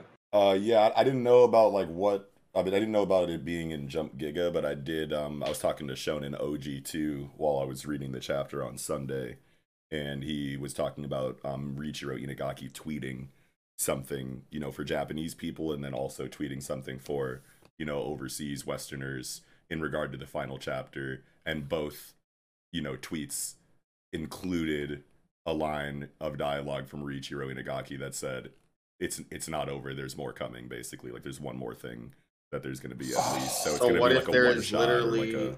a What if something. it's another chapter to the Byakuya reboot? One final chapter, literally Hey, putting a fucking bow on all this shit, because I'm 100% sold now that that is just like the timeline that was created from them going back in time, yeah, and it's fuck around, drop another chapter of that reboot, yeah. and it's Man, that'd be literally like crazy. Ray stopping the petrification or whatever the fuck happens. Something I don't even. I What really if- don't want to believe that that anything really changes the fact that Ruri and Kohaku and all of them are born. I really think that would Yeah. be that would be really tough. sad to know that that's what they're going to do, and to not give any writing, you know, like character wise for that before it happens would be a pretty crazy decision for them to make. So I'm really interested to see exactly what the next thing is that Riichiro Inagaki was talking about when he said that it wasn't over. But yeah, I don't know. I'm just happy that Dr. Stone got an ending. It could have very easily been an ending that had people fighting constantly with each other about whether it was good or bad, like Attack on Titan or Promised Neverland or something. But I'm just happy that the ending was relatively well received, at least so far, you know, throughout the community. Mhm. It's what it deserves for sure. Yeah, I mean, I think it's kind of nice that Taiju brought a cake, because this ending feels like I got my cake and I got to eat it too. Yeah. Like, I am really happy with this ending. Oh, he made the time machine look like a Medusa. I didn't even like It does. put that I was going together. to mention that next. I saw it on the roadmap to like the goal of the time machine, and like I noticed that shape on that page, but then I go back to the actual like time machine shit, and it's also Oh, the thing where he's like 1819? Yeah. yeah 18 yeah, and it's just like also a trefoil knot. So I'm like, oh damn, Love that. it's like actually what Love it is. that. I don't know how I didn't notice that before. I feel kind of dumb, but there it is. It's zoomed out. I like Yeah. it because, like, if a tiny Medusa was able to do something that crazy, but Mhm. like humans don't have the technology to make something that small still be effective, Yeah, the obvious solution is to just make it big as hell yeah. so they can make it to scale. Like, that's pretty fucking dope. Senku would say, I was excited. Hell yeah. So I say, get excited. Yeah, what a perfect last dialogue bubble for Dr. Stone. And this drawing of Senku. So beautiful. Yeah, I saw that shit and I was like, thumbnail. Thanks, Boichi. Perfect thumbnail. Even his tie, there's Yeah. I like Everything. the little detail of the tie. He's got Ooh, like nice. this flower or Got like something. paisley. It's got some shit. sort of flower. I don't Yeah. recognize it. If anybody in the comments is a bit of a horticulturist or anything, if they Yeah. can tell me what the flower is, I would love to know the symbolic meaning of that flower. Isn't that I the feel like it's a same, very intentional choice. Yeah, isn't it the same design that you see on like bandanas and shit? Like, I feel like I see that design on ties like all the time. That's like like the standard tie flower paisley-ish. Actually, no, I don't think that is the bandana design. But now it that I looks like look a at it little bit specific more. kind of flower. It to me. does. You're totally right. You're totally right. Yeah. But other than that, I've got nothing. Yeah. Farewell, Dr. Stone. Farewell, Dr. Stone. Thank you for the memories. Thank you for the great conversations week to week, the story, the art, everything. We love it. We love you, Dr. Stone. And Yes. yeah. Let us know in the comment section what series you think we should replace it with. But Yeah. yeah, I think Who do you That'll- believe that'll is a be worthy it, man. successor? yeah. thank you, Dr. Stone, for all their good times, and say la vie, man. It's always a little bittersweet. Like, I'm always really satisfied at the end of a series, but then I'm just like, Oh, there's no Melancholy. it is more. over though. Yeah. It is over there. Very melancholic. Yeah. So yeah. For sure. But that'll do it. Well, with that, I think we can go ahead and get right into chapter 346 of My Hero Academia. Super Hyper Unfair Broken Stage. I didn't even know that was the title until right now. That's hilarious because that's exactly what it is. I'm screaming. For real. Super Hyper Unfair Broken Stage. It's like that map on Super Smash Bros. With the tree that blows you off. The Kirby map. Yeah, the Kirby map. Or the Super Mario map that Trouble Tree changes. Lines or something like that. Super Mario Sunshine map that fucking changes every 30 seconds. Oh my god. Fuck that map too. I got a funny ass story from Thanksgiving with Mike and Jack that I'll have to tell you. Jack was literally like running around the house screaming that Mike's a cheater. I can already picture the entire scene. It was the grimiest shit I've ever seen on Super Smash Bros, bro. Yeah. But let's continue. Yeah. I love this chapter, man. I love how, like, this is how they're, you know, kind of showing the teamwork of everyone involved leading into the defeat. There's the inevitable defeat of the villain kind of, like, league here. And, like, we see these kind of, like, combos, you know, with the whole squad against a common enemy, like, pretty often, I want to say, in shonen manga. But I'm just happy that in a story like My Hero Academia, they're going the route of it's not just our abilities that are working together in tandem as we bring you down. It's like all of our different strengths, you know, in areas outside of combat coming together to work in combat as teamwork to defeat you instead of just all of our quirks combined, giant, you know, Power Ranger laser beam to beat you. I like the nuance of I like the, you know, how deep the teamwork is going on the unconventional side of things. Oh man, like I love that, like Momo and Denki are just like, yeah, I'm Charge Bolt, I'm Creati. Like they actually are like, no, who are you? And I'm just like, I'm this fucking hero. Let's go. Yes. It's very hype. Like even though they're like, because like they all got to be using hero names for this. This is the final bout. You know what I'm saying? This like is this the final form, everybody now. now. They got their like hero names. They've really come into their own. Like I remember Denki was just like, oh yeah, no, I'll run out of charge. And he's just like, I'm powering a flying city. Yeah. And this manga Fukidashi, dude, I just remember how much Nickums hated this character.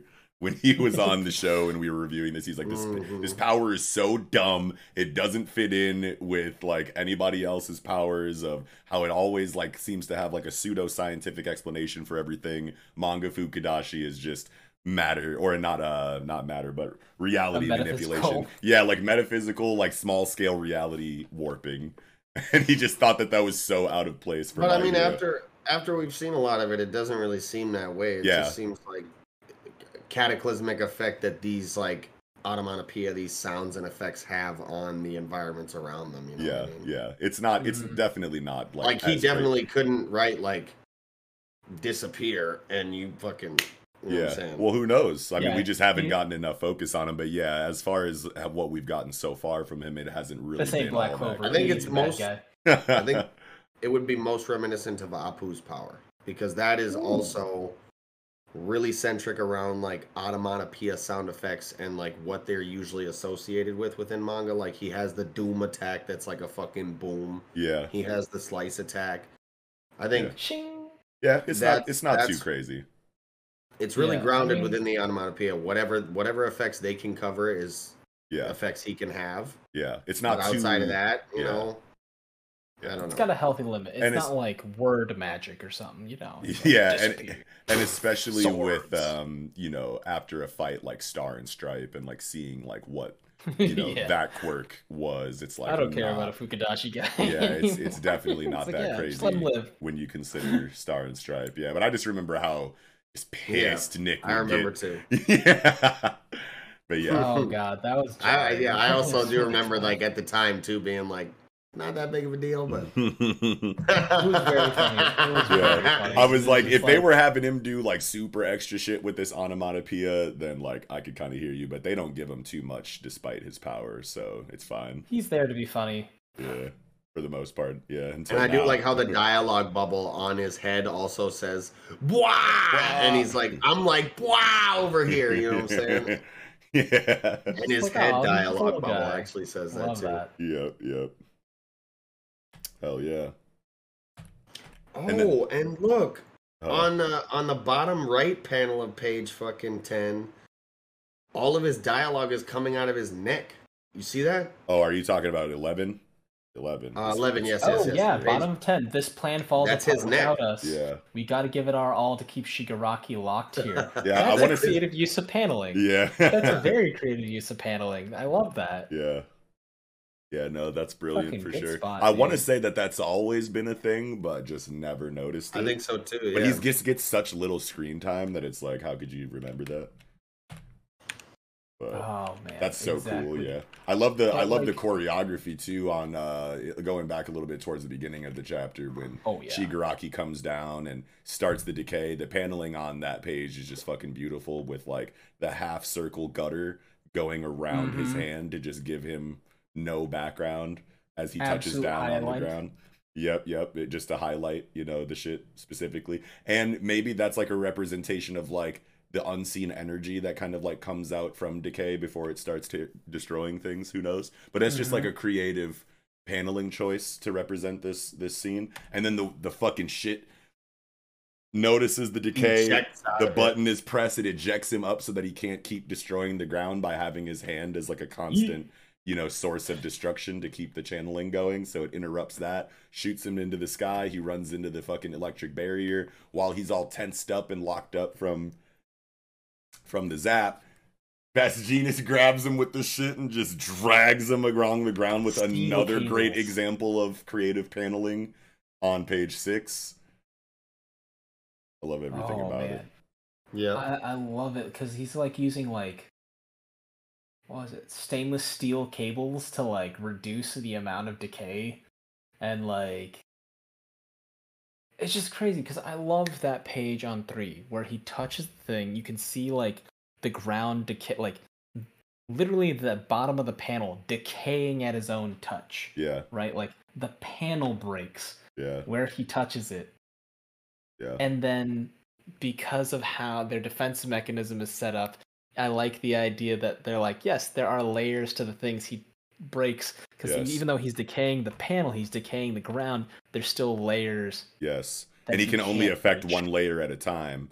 So then before he breaks through the first layer entirely, the second layer is coming up to eject him, and the decay hasn't reached that yet, so it won't continue to spread because he's been disconnected from his decay contact point. Mhm. And I that's love just like that. so fire. And I love Best Genius dialogue here. As long as your brain and muscles are still operating your body, then a powerful electric current will make you stiffen up. And I love when inside of fictional stories with superpowers, they always tie it back to like a human biological, like physical Realistic element weakness. despite the power, right? Because it's like, yes, you can get thrown into buildings and survive. You can, crumble entire fucking landscapes with the touch of a hand, but like I can still affect you in ways that are human. It reminds me a lot of Dwayne McDuffie's Fantastic Four, because he had Black Panther was on Fantastic Four during that run, and they run into Silver Surfer for one reason or another that I can't really remember right now. But Black Panther squares up with Silver Surfer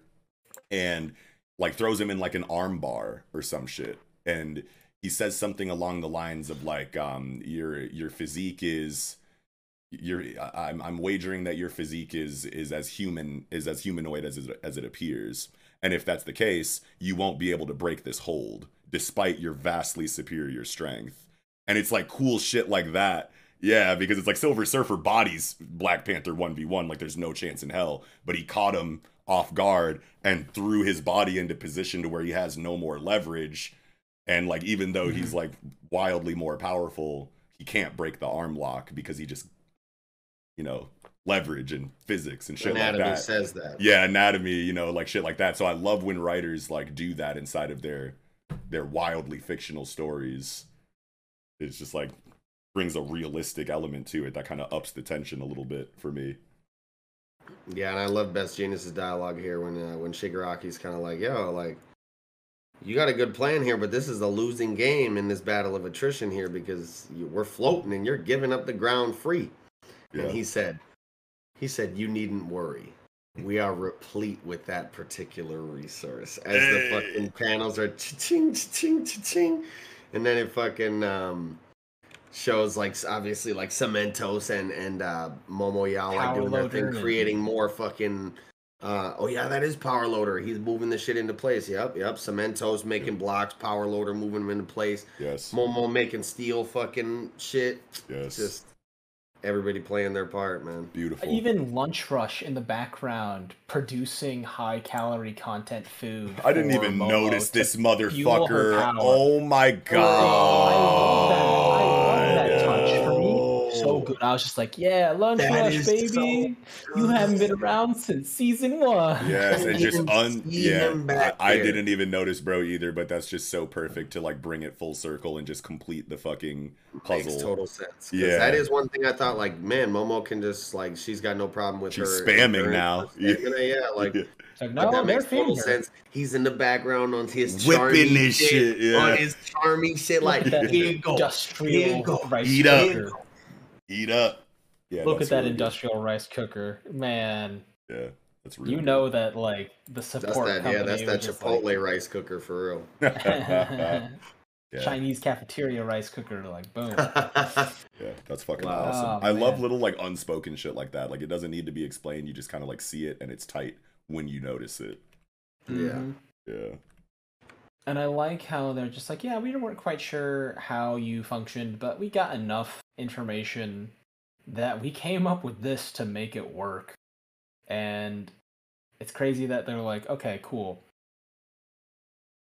Nezu being like high spec, and then having our inventor like co-opt that idea and like change it all up to like create the flying fortress to like replete them. And then it's like all those moving parts, like it requires like Phantasm, it required Power Loader, it required Cementos, the Principal, all the Charge kids, the electrokinetic kids, Lunch Rush, everybody. It took like 20, 30 people to like make that kind of thing function. Sustainable. Period. And it's just for one dude. It's for one dude. But I think that's poetic because like during the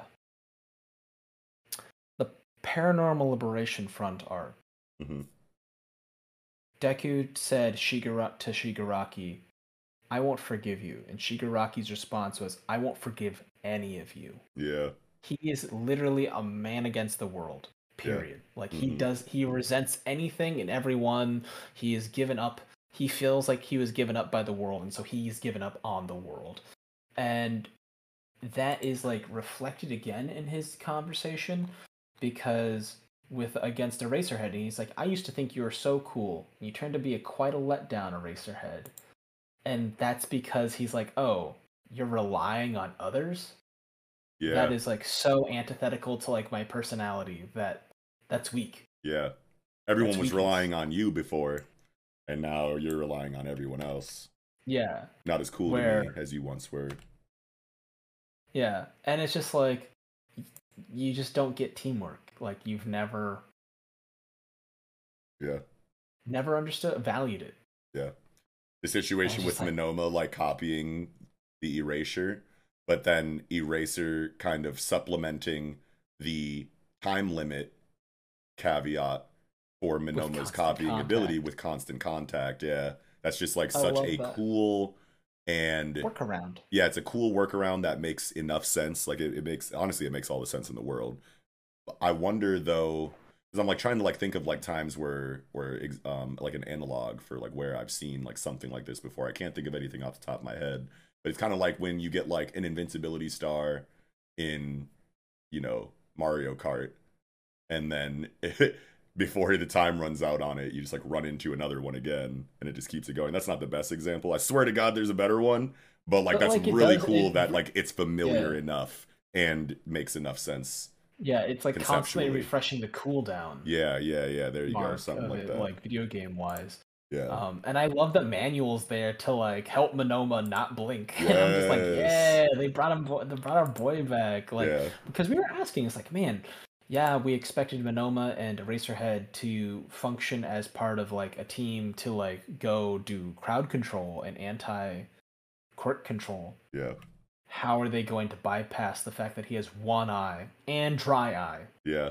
You know? Yeah, for sure. So like, I'm glad that like this is the workaround, and I Yeah. really appreciate it. I feel like it's a very simple, elegant, like slightly outside the box kind of thing, you know? Yeah. Monoma's all gassed up, like look at him like peak confidence, like we're too tight for you, motherfucker. What's good? Main character, whooping you up. Bet you didn't see that coming. Go fuck yourself. I'm Monoma. Okay, so I don't know if this is like a typo or a pun. Staring roll? Staring roll or starring roll, because he's literally using his eyes to stare at Shigaraki, and he is, you know, there are no second best actors. You are all starring players. Yeah, kind of thing. It's gotta be.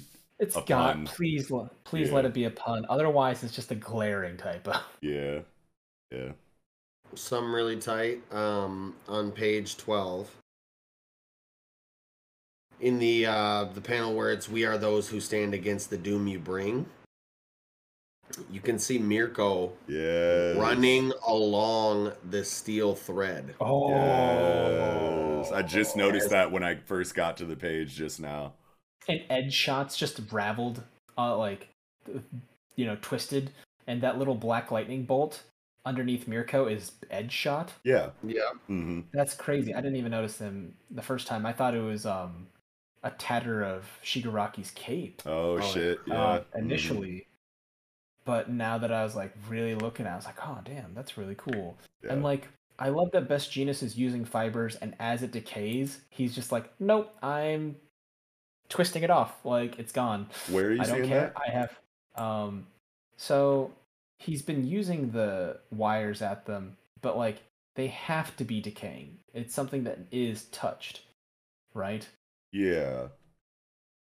But I'm wondering if you're actually seeing art that is kind of exposed. I'm not seeing it. Oh, okay. I'm assuming because, like,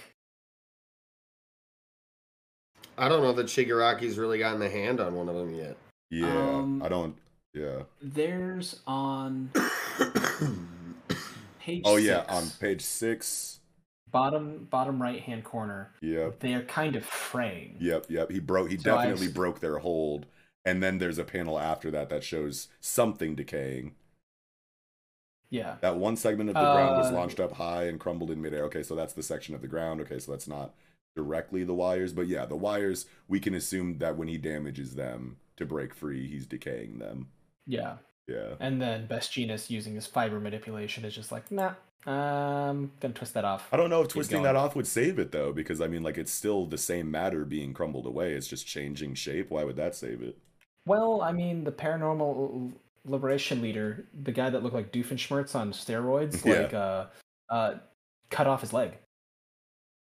Yes, yeah, he cut off the leg, but that's like a severing from the point of crumbling and separating it from another point that hadn't been crumbled yet. Yeah, twisting it off is just like it twists and... Oh, okay. Like, I see what you're saying. Because he manipulates all fiber regardless if they're connected to each other. So he could twist it and then...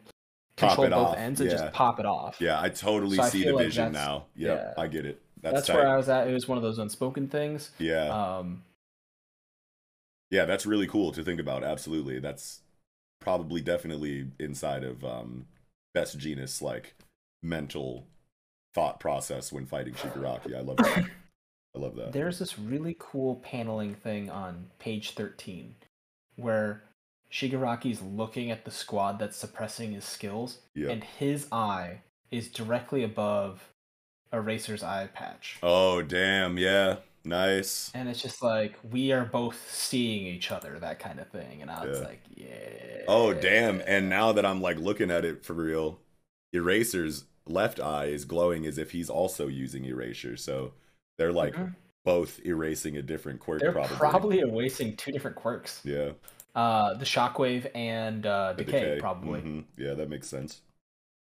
Because I was like wondering, because when Eagle was doing his stream, there was a conversation about exactly how erasure works, and Eagle I think said something along the lines of if it's not a heteromorphic ability that's like passive and just always going because you're a heteromorph or something, then he can't erase that. And we know that that's true because we've gotten raw exposition for that exact situation in My Hero Academia in like chapter like 15 in that initial UA invasion, the very first one.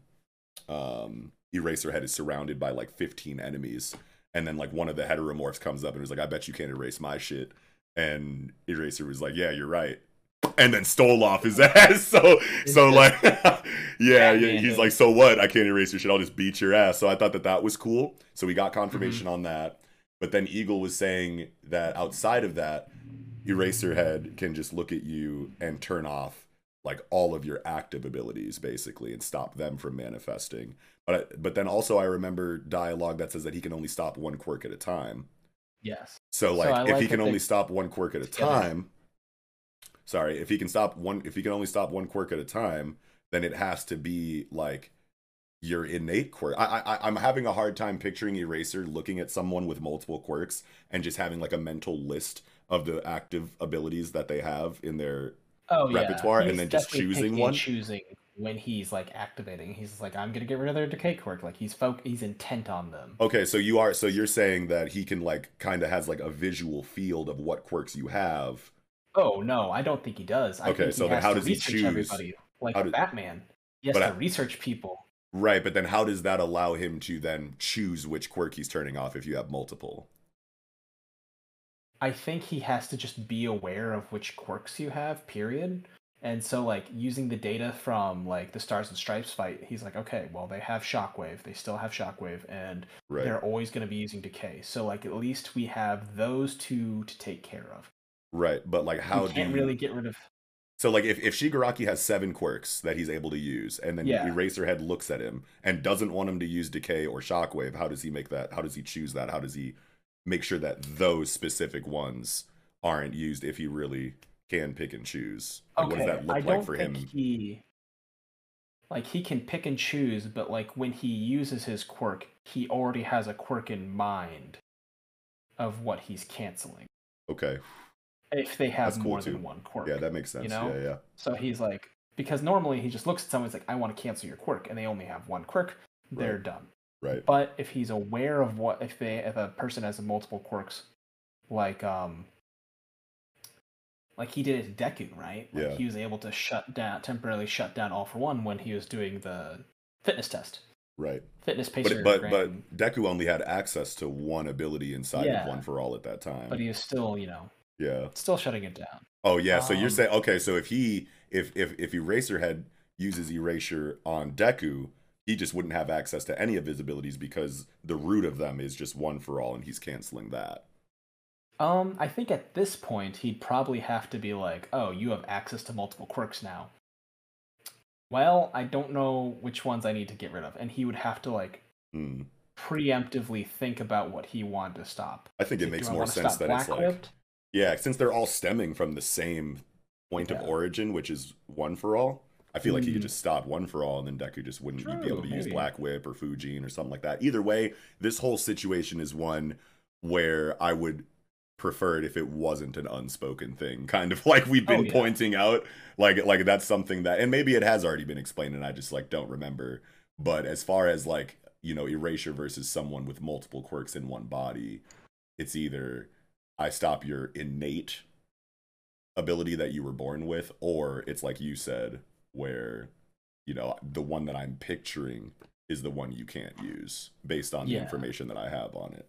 I like that. I don't know. I feel like this will be broken down. Yeah, for sure. In the next chapter or two. Right. Yeah. Probably. That would be a good time for it. Yeah. Because they still need to go get Deku. Mm-hmm. And only Monoma is gonna be able to get them. Oh, okay, because of his warp is like.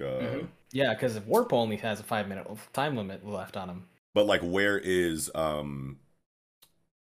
Shirakumo? Doesn't he have to be within like a specific proximity?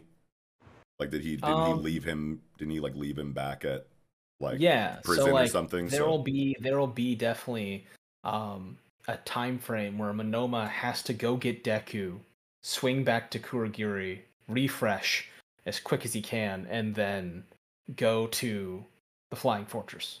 Okay, so how does Monoma move around if he doesn't have access to that quirk right now? He should still have it. Okay. Currently, Oh yeah, I guess that much time hasn't view that really the passed. time- Yeah, yeah. because fights actually go much faster than we Mhm. think.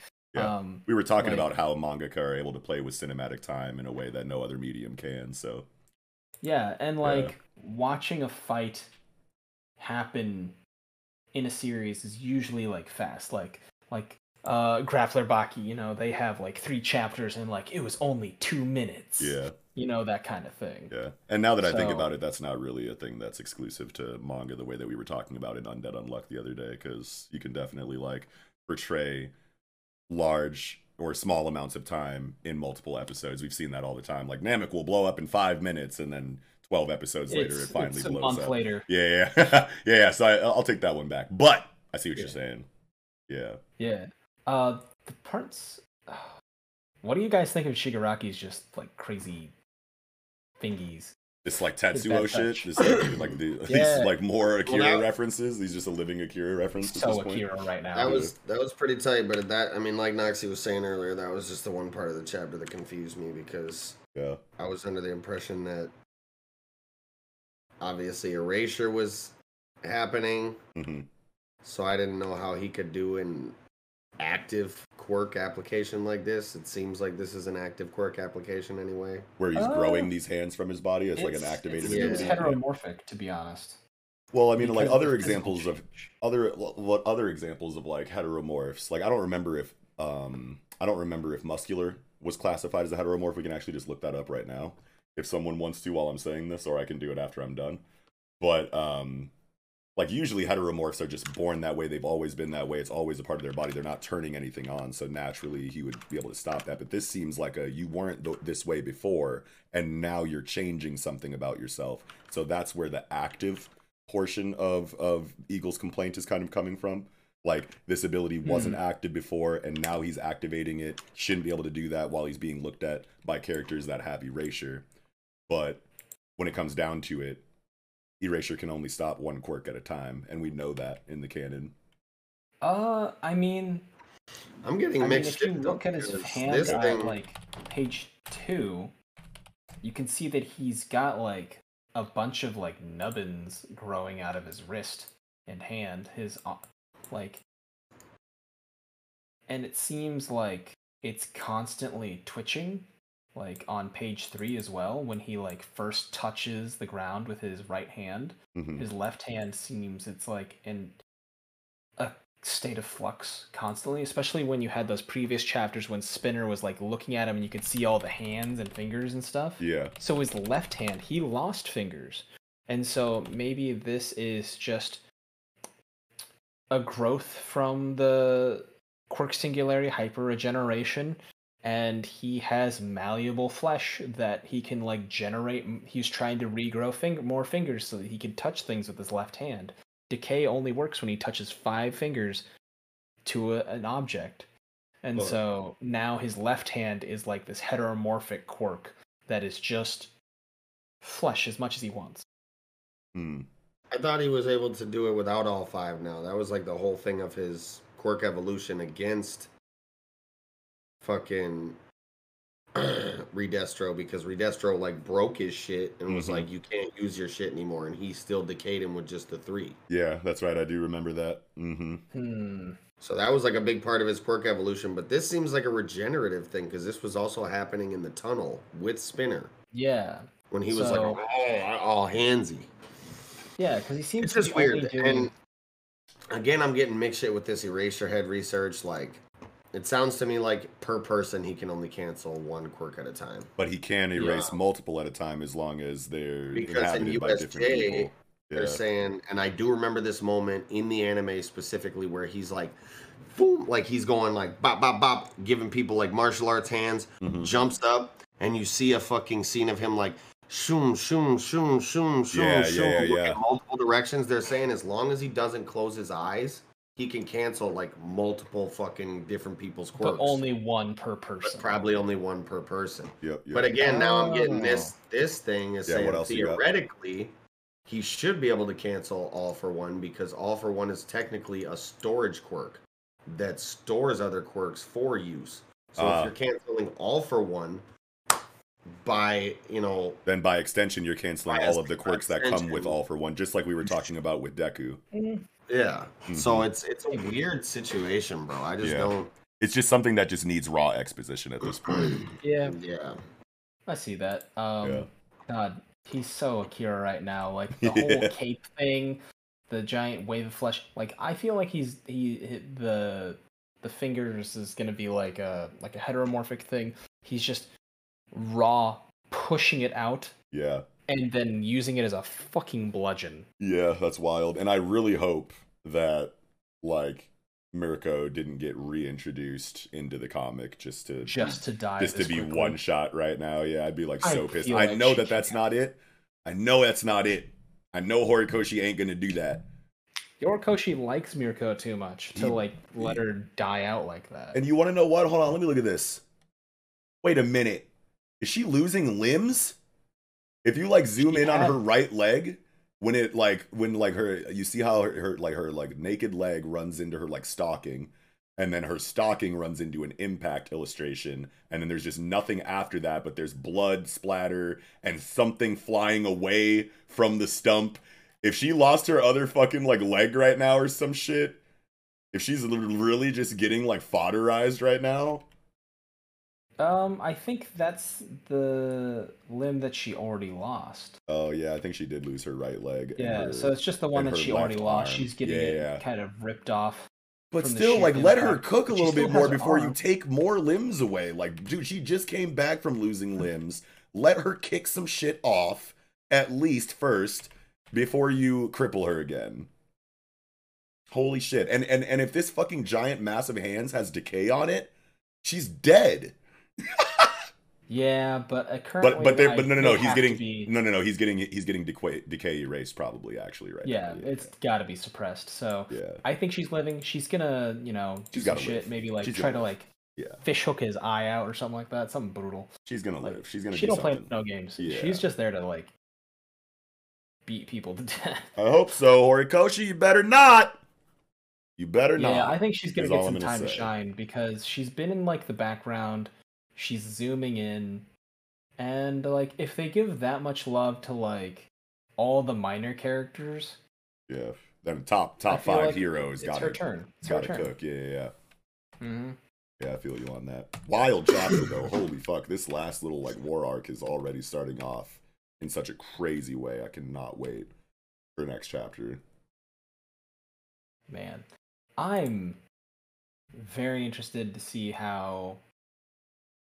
The rest, I have no idea what to expect out of the next few zones. Yeah. Like the Gunga Village or the resort. Yes. With Toga, I'm just like, what? Yes, I need that perspective. Like next chapter. As soon as we find out Mirko's okay from this, bring me back to Deku and Toga. They'll be like, "Where's Deku?" And then it'll just cut to him, and he's like, "Toga, what do you want from me?" So, I don't know. In these panels, I can see of Mirko in the last couple chapters. Like, she seems like she's got all her fucking limbs, except for the one, obviously, like, robot arm, her left arm. Yep. So, I don't know, man. Damn, what if she did lose her leg? That would suck. I'd be very upset. But, gotta see how it's executed, of course. But just on paper, the thought of it right now got me not feeling too good. Okay. I mean, yeah, you do see this on her right leg, like, cuts off on her knee with this, like, impact mark. Yeah. And it looks like just up and to the right of it a little bit, there's this... That's what I was saying. Oh, no, That's what I was saying, bro. Like, fuck. I feel like it's... But that is the leg that she already lost, though, right? Because she lost her left... I don't think she lost a leg. I thought she just lost it. I feel like she lost her left... No, I'll tell you right now. She lost her left arm and her right leg in the last war. I promise you. So, We just haven't seen like the new bionic right leg yet, or whatever the new. It's Actually, yes, we have. yeah. Actually, yeah, we did see it because it was like it looked like a. We talked about it even like a couple of chapters ago. You could see it poking Oh, out. Octus Pistorius, yeah. Yeah, and it was like the bent, paperclip like prosthetic leg that you usually see on like The Olympic question runner. mark. Yeah, that you usually see on like Olympic runners. Yeah, that are amputees. Yeah, it's like a That was, question like, mark. Yeah, 3 and we were talking about how it chapters ago? fit. We were talking about how much it fit because it looked like a rabbit's foot and Mhm. shit. Yeah, or how it resembled a rabbit's foot or whatever. So yes, Still But, got it. but yeah, she could have just lost it again though. No, I don't want to think about Yeah, that. no, actually, yeah, it is the foot. That metal foot is right there. Oh, there So it you is! get to stump. Oh no! Yeah. Yo, It's Eagle, off- look! Yo, wait! Oh shit, Yeah, dude! Do you see I it? can see the foot. It looks like a crowbar. I was on a panel of a different chapter. Oh no! Go to This the one. one, Go to the um, panel from this page chapter, 15. and you can see it. Okay, so when you see the impact at the knee, and you see the thing that's broken off, and then you look up to the right, That yeah, you can see that Crowbar, it's that is her foot. the little toes. you can yes, Yeah. Yo, I hope she It takes just that popped crowbar off. and It just just popped whaps off. him with it. Yo. It just popped off. Yeah, She it just finna popped off. She could pop it back on. Put it back on. Maybe she popped it off herself. Let's go. Hold on. This is all part of her plan. I don't know. I don't know. I feel like I feel like that forearm thrust came at her out of nowhere. Yeah, no, for sure. I'm just trying to be like, optimistic. Yeah. Nah, I bet she's hardcore. I bet she ends up grabbing that thing and just beating over the head with it. Hell yeah. Joker versus Jason Todd type beat. Sorry. I think that about does it for Yeah, I'm Hero. good. I'm good. I'm Yeah. definitely good on Hero. Well, with that, I think we can go ahead and get right into the final chapter of the night, the Piece de Resistance, chapter 1042 of One Piece. The victor needs no epithet, which is a fucking hype-ass title and a hype-ass line. That's pretty hard, yeah. But start with this cover story, obviously, an Emotionless Excursion, Volume 6.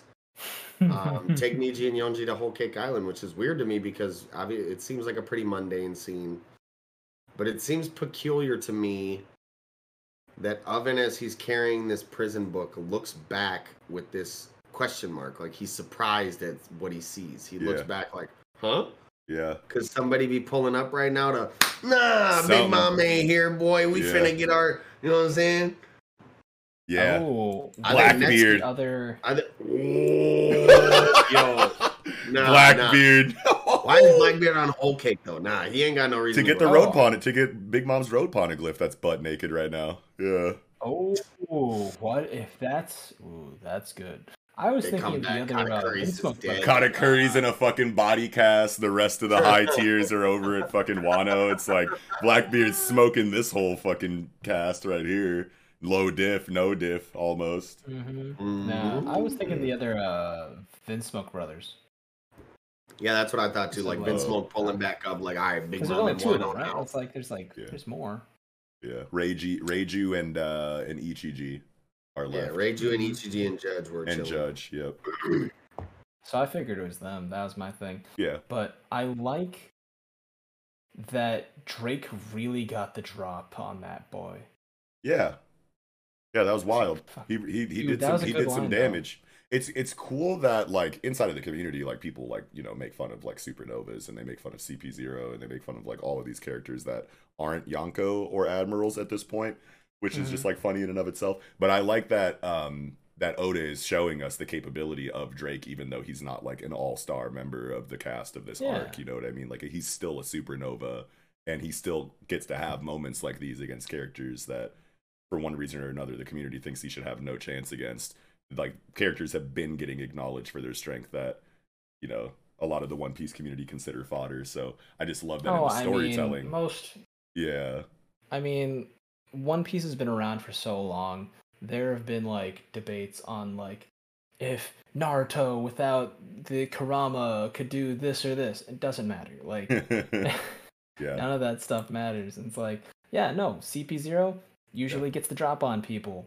This Yeah. time, they didn't. Yeah. And Drake got finished. Yep. Like, yeah, and yeah, exactly. He's still like lost at the end of the day. He's like, holy He's shit, I still can't lost, believe. He's but like, he I got can't a believe you good did hit. that. Yeah, you got a good hit on me, Drake. You son of a bitch. Bow, she gone. You're out of here. So like, he still loses to CP0. He got right through his neck, right bro, through his in throat, oh. son. Like, yo. Carotid. Yeah, but that's just like a cool situation for me. Yeah, I love that. Even And, though like I don't really care too much about Drake personally, but I like respect his Me- position in the hierarchy, and I love that he gets a little moment before such a drastically I'm fatal. not like a huge fatal Drake attack. fan or Yeah. either. Yeah. Regardless of One Piece. Oh wow. No, but like Drake in here, but like, Yeah. he's like, this is my justice. This is what my justice tells me to do. And I love that CP0 is like, I am envious of you. I wish I could do what I felt was justice, but I gotta keep going. Yeah, I gotta, you Time to know, die. I got a mission to do. I am bleeding out heavily. yeah, dog of the military. I gotta like we live two Straight completely up. different lives. We live in completely different worlds. I wish I could be, you know, living life similar to you, but I gotta get this money. You know what I'm saying? This world government got my family tied up in a fucking basement somewhere, making me work for them or some shit. They're off Right. stage with a puppy and a gun to its head. Yeah, type shit. That's just the kind of like pathos that Oda gives to antagonists eventually. It's like, you sucked for so long. Backstory. Oh, this is why you're doing this. Okay. You don't suck as bad anymore. Yeah. But this Cool dude motive. sucks like Still really terrible. bad still. Yeah, like especially with like the end of the chapter. Dude. Which like while I'm Yeah. thinking about it, we might as well go to, because this is actually like a point that actually confused me. But earlier in the conversation for My Hero Academia, I remembered Dwayne McDuffie's Fantastic Four and like Black Panther versus Silver Surfer, and I'm pretty sure that that's what's going on here with, you know, the introduction of the CP0 agent to this Luffy and Kaido fight is because Luffy goes into a, you know, overcon gun or whatever for this like crazy like clash, and then the CP0 dude like pulls up behind him and hits him with the iron body. So what I'm thinking is happening here is he teleports behind him, puts his arm around Luffy's arm, and then activates the Tekai to just keep his arm locked in place so that Luffy doesn't have the leverage he needs to continue the overcon gun, which is just like that scene in Dwayne McDuffie's Fantastic Four when Black Panther gets the drop on him, puts him in an armbar, and says your physiology is is humanoid enough to where you won't be able to break this hold, despite being way stronger than me. So I think that You that's can definitely see Yeah. on page 14 in the middle left panel, CP0 guy is there. Like the middle panels, show me what you got, boy. Thunder Bellow, right below for Thunder 15, Bellow. page 15. 15, yes. Yep, Right yep. below Thunder Bellow, you see CP0 guy running in. Yep. The next panel, he's on Luffy. Oh, he is. I didn't even see Already that. grabbing his arm, and you see the onomatopoeia grab. Yep, Boom, yep. He grabs.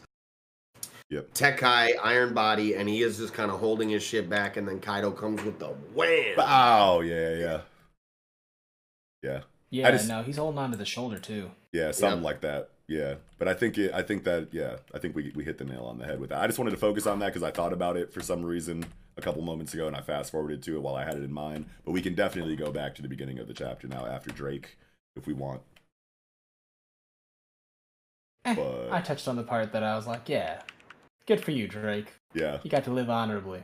well, just And, inside of the fight with Kaido and Luffy, then I love the fucking Python.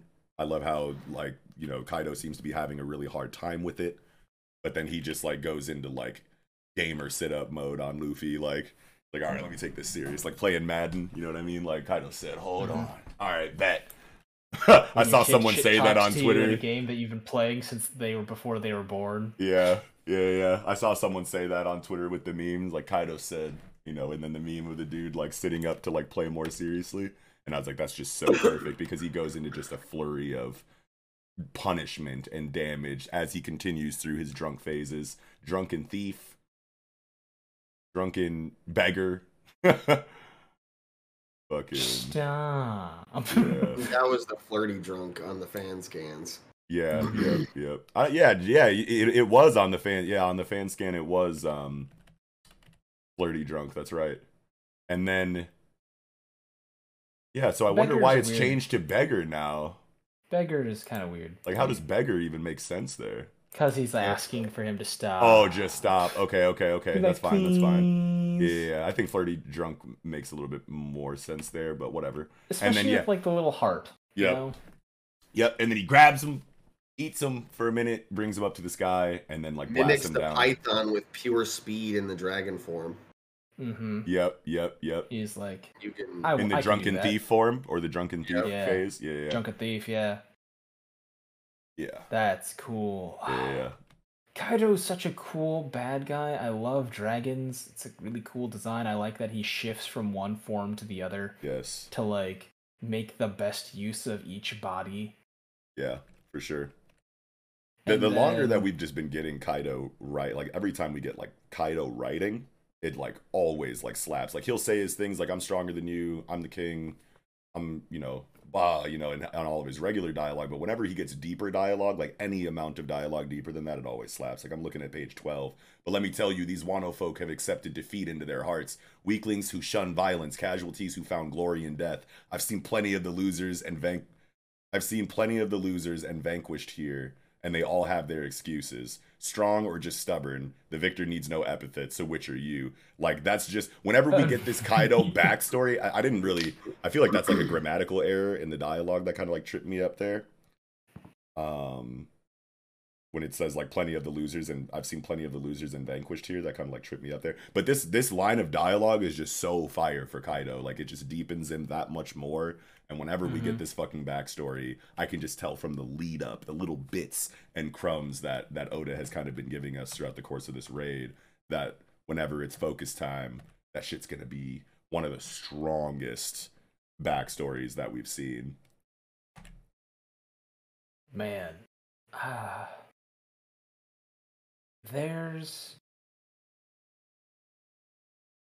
I just like that, like, there's also the parallel of, like, Odin Yeah. and Luffy, Yeah. and, like, Kaido just, oh, you got distracted in the middle of a fight? Well, a fight doesn't deserve distractions. Gotcha. And He's I really upset want- with this. Oh no, he's high key upset. He Yeah, doesn't feel that way. he's mad pissed. as fuck about this because but he still follows through. I think he's like, like only already because in the he's middle of the already in the momentum, middle of right? it, yeah. So like, Yeah. he was mad when it happened with Odin back in the day. Like that's why he killed the He motherfucker. killed that old bitch. Yeah, he killed the bitch who set up Odin for doing that. He's like, Yeah. that's not fucking cool. Fuck you. You fucked with my fight. You fucked with my honor. Like that's not Yeah. what we do around here. Bye. And now this CP0 dude has done the same thing and evoked similar, emotional response from Kaido, and now he's about to fucking kill this CP0 dude next chapter. Obviously, I mean, yeah, giving look how Luffy. upset he is in his, like, the top left panel. He Yeah. looks, it's like a He's like, "No combination way." of, like despair and desperation. And disbelief. he was He's like, I fighting can't for his believe this life. is happening again. He's like, I think You know, Kaido this- literally wants an honorable defeat. Yeah.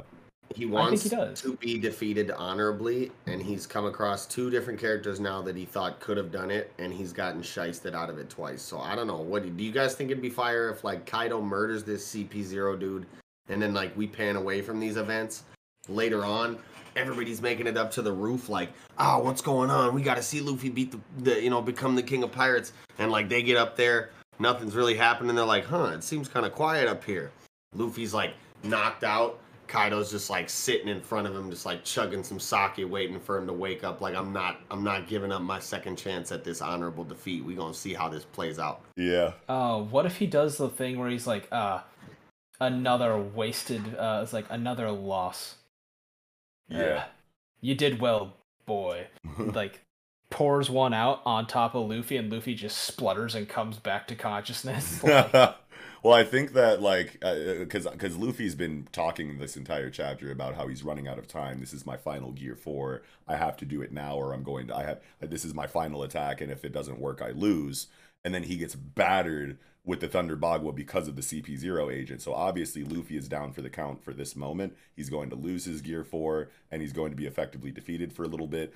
But the attention is going to shift away from Luffy to this CP0 agent, and they're going to fight for however long, giving Luffy the time he needs to recover. and then come back to the fight afterwards. So Oh. I feel like that's like what we can kind of expect or safely expect. You never know how it'll go, especially in a story like One Piece. But that's what feels the best to me right now, because otherwise I don't know how Luffy just gets right back up after this and continues the fight. So obviously he needs time for a breather. I think the perfect, vehicle for that is Kaido's rage against the CP0.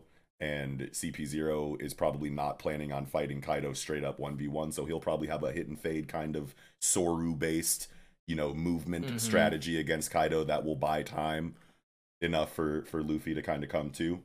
And who knows, some other kind of distraction can pull up and change the game in a litany of different ways. You never know who could make it to this roof and stall this out.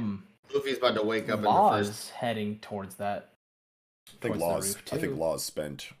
Yeah. Law's done, at least for the foreseeable future. I think Luffy wakes up and like the first thing he sees is like this CP0 dude's like dead ass body. Yeah. you get the eye opening perspective, like and he's like, oh shit, looks up and Kaido's like, I've been waiting for you to wake up, like wasn't giving up my chance at this. Yeah. It's like, I'm giving you the fair chance you deserve because I think you hard body, you earn my respect. Yeah. What you need to get back on your feet, you need some meat. Hold on real quick. Let me get you some. Let me get you some mutton right quick. Get you back in this brawl. Pretty much, man. Yeah. I mean, you can see it in his eyes right here in this last, show me what you got, boy. Like he's in that bloodthirsty. He said, yeah. The drawing of his face on the bloodthirsty drunk panel, he just looks like such a menace. He's a straight up like Wario. Yeah, Wario type shit. Yes. No, that's hilarious. Love that. Oh, yeah, dude.